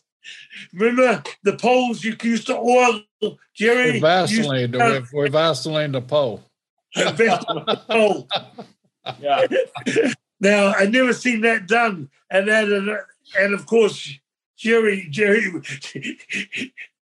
was doing that. Him and Jack, and this Buzz. Buzz was a hell of a guy. Oh. God bless him. He died early, but one hell of a hand. As an amateur and a professional wrestler, I worked with him a lot, and I booked him later on too. In territory I was in, His forearm swelled up like a basketball trying to grip that damn thing and trying to get up there. He'd get, every time he'd get just a little bit more than you just see him. And people are down after like 4 or 5 times. The people, kind of caught on. Something's wrong with that pole. Finally, we had to end up and go run out and boost him up to grab the envelope because he was coming back in a world title match. And the envelope, whoever got the contract on the pole, the contract on the pole, old Southern thing, and whoever got whoever climbed the pole got the contract, pulled it down. And he was coming back on a title, so we had to make sure he won, So he couldn't get up there, and his arms had blown up so much, we finally had to run out. Jack and I run out and boosted him up there. Now another night, I remember you running him. Was either you or Jack running him in high spots? It was about a five move high spot, and then you in the middle of the ring, you stopped him and you hooked him and closed him up for a sort of a pin. And that cut his wind off. Yeah, we used to torture Buzz. I mean, that was we loved working with him because Buzz would go. Buzz had thought he was tough, and thought he was a good wrestler, and we'd have him puking every night. I mean, just in and out, and like you said, we'd crisscross him, then we'd grab him, suplex him, and get on top of him like I did you, and put the no breather on there. He would be throwing up every night, man. What about the one night, Jerry, that you a popper? The amyl nitrate? Oh yeah, Morocco got it. The capsule of the amyl nitrate, and you ran him, and then put him in the corner. Put him in the corner and just brush him. I ran him as wrong as we get ready. Tagged out, and Jack ran him some more. And Buzz had no durability at all. I mean, he was one of those spurt guys. And man, we were running. Finally, got him in where I got it from. Morocco had gotten me by the same exact weight, but Morocco had 300 pounds on me. So then I bull rushed Buzz into the corner. He's breathing. He's sucking air, and I take my amyl nitrate, one of those old capsules, they revive football players after they've been knocked out with, and pop it, stuck it up his nose. 3 guys on the first row passed out, and Buzz is buzzed. I was there. Everybody in the back knew what we were going to do. We told everybody what we were doing, so everybody was out watching it. Poor Buzz. Yeah. But we tortured that poor guy, and I mean, we had fun doing it too. God rest his soul. What great matches he had with the blonde-headed guy on TBS. Tommy Rich. Him and Buzz. They tore the place apart. They would go 30 minutes, and I think they'd be drunk or whatever. But what matches they put on? Well, Tommy, I don't think they were ever sober.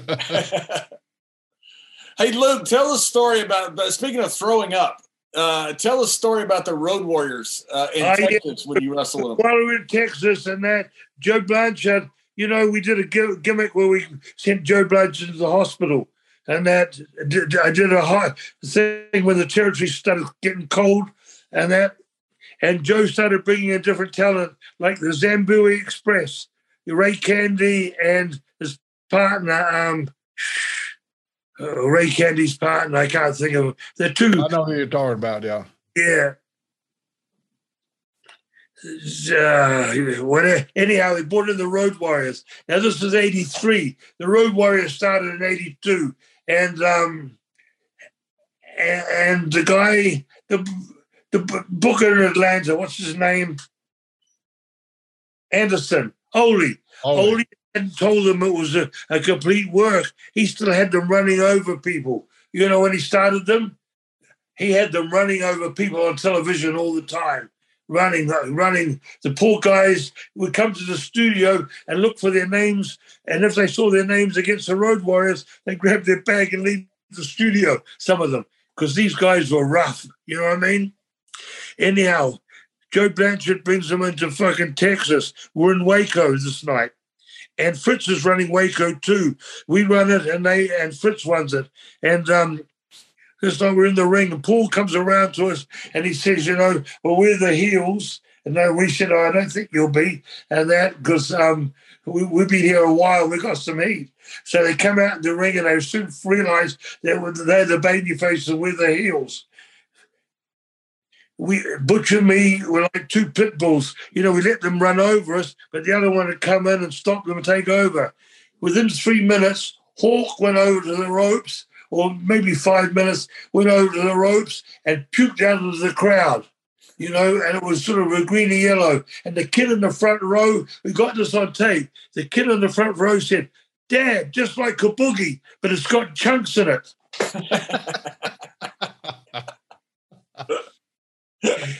and Butch pulled him over and said, "Sweet mate." And Hawk thought he meant being sweet. You know what I mean? Sweet mate means all good. Thumbs up. But he thought he was being a bit sweet. And Hawk, we had him in the corner holding him back, and Butch is in the ring. All of a sudden, fucking Hawk, that elbow, he came running out of that corner like an animal. And we had to explain to him later, sweet mate means everything is going good. They'd never been in a match. I don't think they'd ever been in a match over 6 minutes when they first come to Texas. Only had them running over people all the time, just TV matches and in arena short matches. Luke, you guys developed the walk. You said it in the beginning. Butch come up with it, but you're famous for a walk, a 4-second walk. Kind of walk us through that 4-second walk. Well, that was Pat's. That was a Royal Rumble, right? We can't. The year don't matter, but it was a 4-second walk. 91 and 92, and Vince stopped using that clip 2 years ago. Always coming up to the Royal Rumble, they'd run that clip showing the people, and he stopped using it. I was pissed off. That was good publicity for me. Anyhow, Pat tells us that, and Butch goes out to the ring. Butch is in that ring for 20 minutes. When I come out, I get up on the apron. Earthquake grabs me, takes me over to the side of the ring, dumps me, and I just keep going like an ever-ready battery. And that. That's great. Anybody hadn't seen that clip, Google it up, man, at a YouTube or whatever they do. But yeah, it's great. You come in in that walk, you go walk in, and you just Quake takes you, walks you across over the top, 4-second record, man. Yeah, I had to. And what Butch was hot, but he wasn't hot about the finish. What was he hot about? He went 20 minutes, and you went 4 seconds. He was hot about the payoff, right? We brought that up on our Hall of Fame speech. Right, yeah. We brought that up on the Hall of Fame speech that he was in for 25 minutes, and I was in for 4 seconds, and he paid the same money. That was funny. That's funny. People don't realize sometimes that stuff like that becomes iconic. Yeah. And you guys did, you did right away, but some guys would, I'm just going to be in there 4 seconds. That becomes iconic, and they played that forever. I mean, that was one of the highlights of the Royal Rumble for 30 years. Yeah, and now that Santino did it in 2 seconds. That's right. Yeah. That other guy from Canada, the Italian guy, I think he beat it. The guy with the eyebrows joining? Yep. Santino Marella. Yeah. He had a bit of a walk, too. He had a funny walk, too. He used to walk around the ring. Yeah. We did almost the same thing. Jerry Lawler did it coming up from the commentary where he started a sentence. His music plays. He gets in the Royal Rumble. He gets thrown out, and he comes back down, and he finishes his sentence.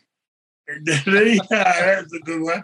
They had me do it one day, too, where I did the thing, and Roman Reigns tipped me out. And and Vince told me, goes, now don't sell it. Act like nothing happened. Which is part of the gig, It's, to me, that's the fun stuff. A lot of promoters, fun stuff. A lot of the promoters around the company booked me. I'm back, bud. Luke. I've lost you. We lost you, Luke. He just completely went away. I think he's mad about the 4 seconds in the Royal Rumble. He's walking again. That's right. Right now he's walking. Trying to get back in. But what a career these guys have had, huh? It's unbelievable. I don't know if you were there in the Garden that time when Brett did that. That was one of the funniest things. I remember the Germany deal with the song. It was awesome, because nobody expected it out of Brett, and all of a sudden Brett just breaks character and does it. But yeah, what a great career these guys had, from the sheep herders and the Kiwis all the way up to the bushwhackers, and two complete different.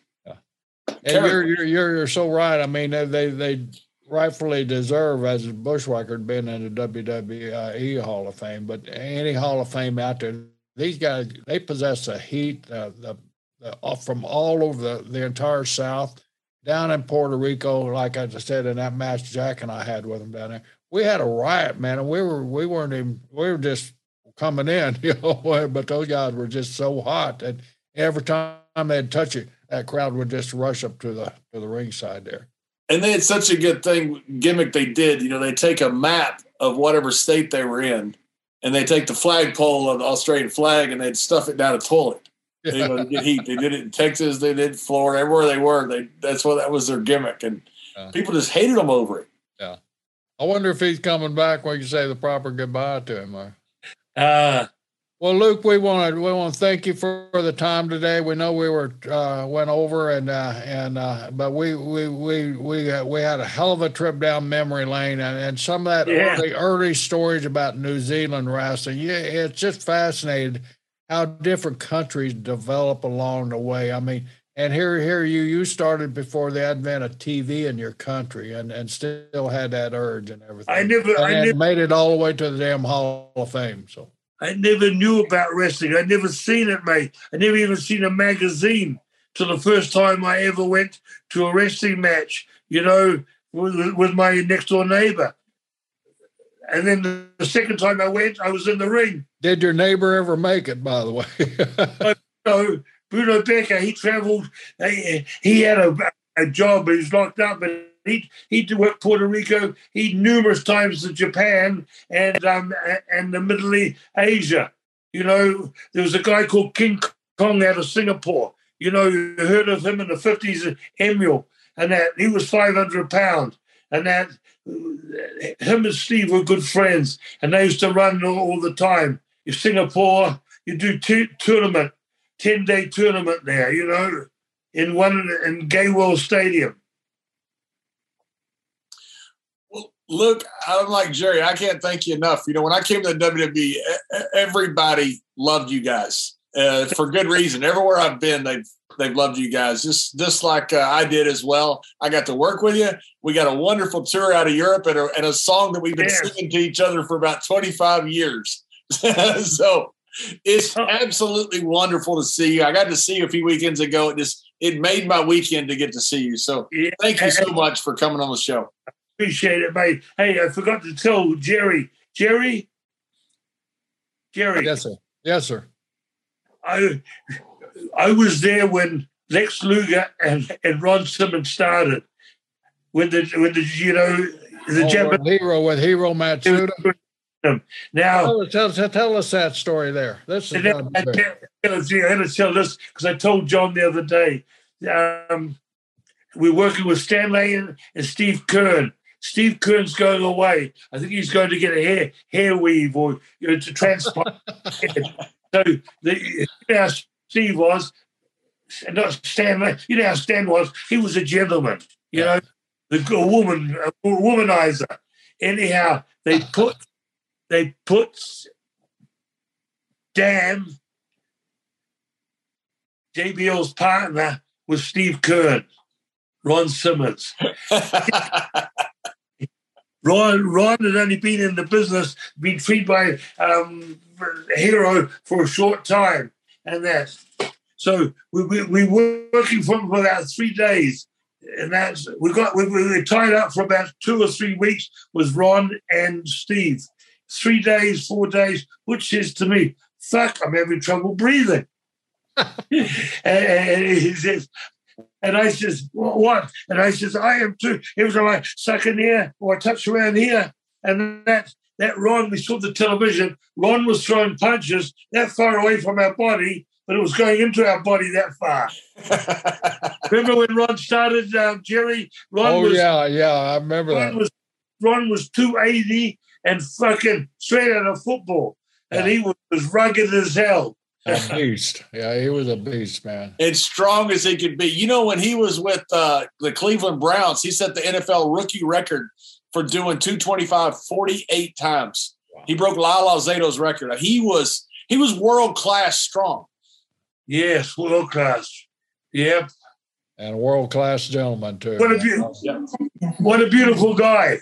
Yeah. An awesome human being. A wonderful human being. Yeah. I had to tell Jerry that. He did that. I love hearing Ron's stories, Ron's story. Yeah. Ron's a happy guy. He's always a smile on his face. Yeah, thank goodness. You, John, you've seen him the other way, though, haven't you? Oh, I have, yes. It's scary. It's scary. I thank goodness he never once got mad at me. I might not be here. Yeah, that's how I feel. There's certain guys I'm glad they never got mad at me, man. That's right. I'm one of them. Yeah. Anyhow, guys, I appreciate you having me on your show. And by the way, what's it called? Stories with Briscoe and Bradshaw. Right there on Bradshaw's shirt there. It's on YouTube. Thanks for asking, Luke. It's anywhere that you get your podcast. It's on YouTube, Spotify. What else, John? All of our social media channels. Everywhere, man. Apple. Yeah. We made Apple, man. Well, folks, don't forget to check me out on Instagram, Twitter, Facebook, Bushwhacker Luke. You're on Cameo too, right? You do Cameo? I do cameos all the time and Memos, cameo.me/Bushwhacker Luke, Memo.me, thrills.me, thrills.com, and my website, bushwhackerluke.com. And that's where they can book you if they want you for an appearance or a card show or something like that. Okay. They can book me. Okay, guys. They should. And it's been a great time. I enjoyed it fully. Thank you, sir.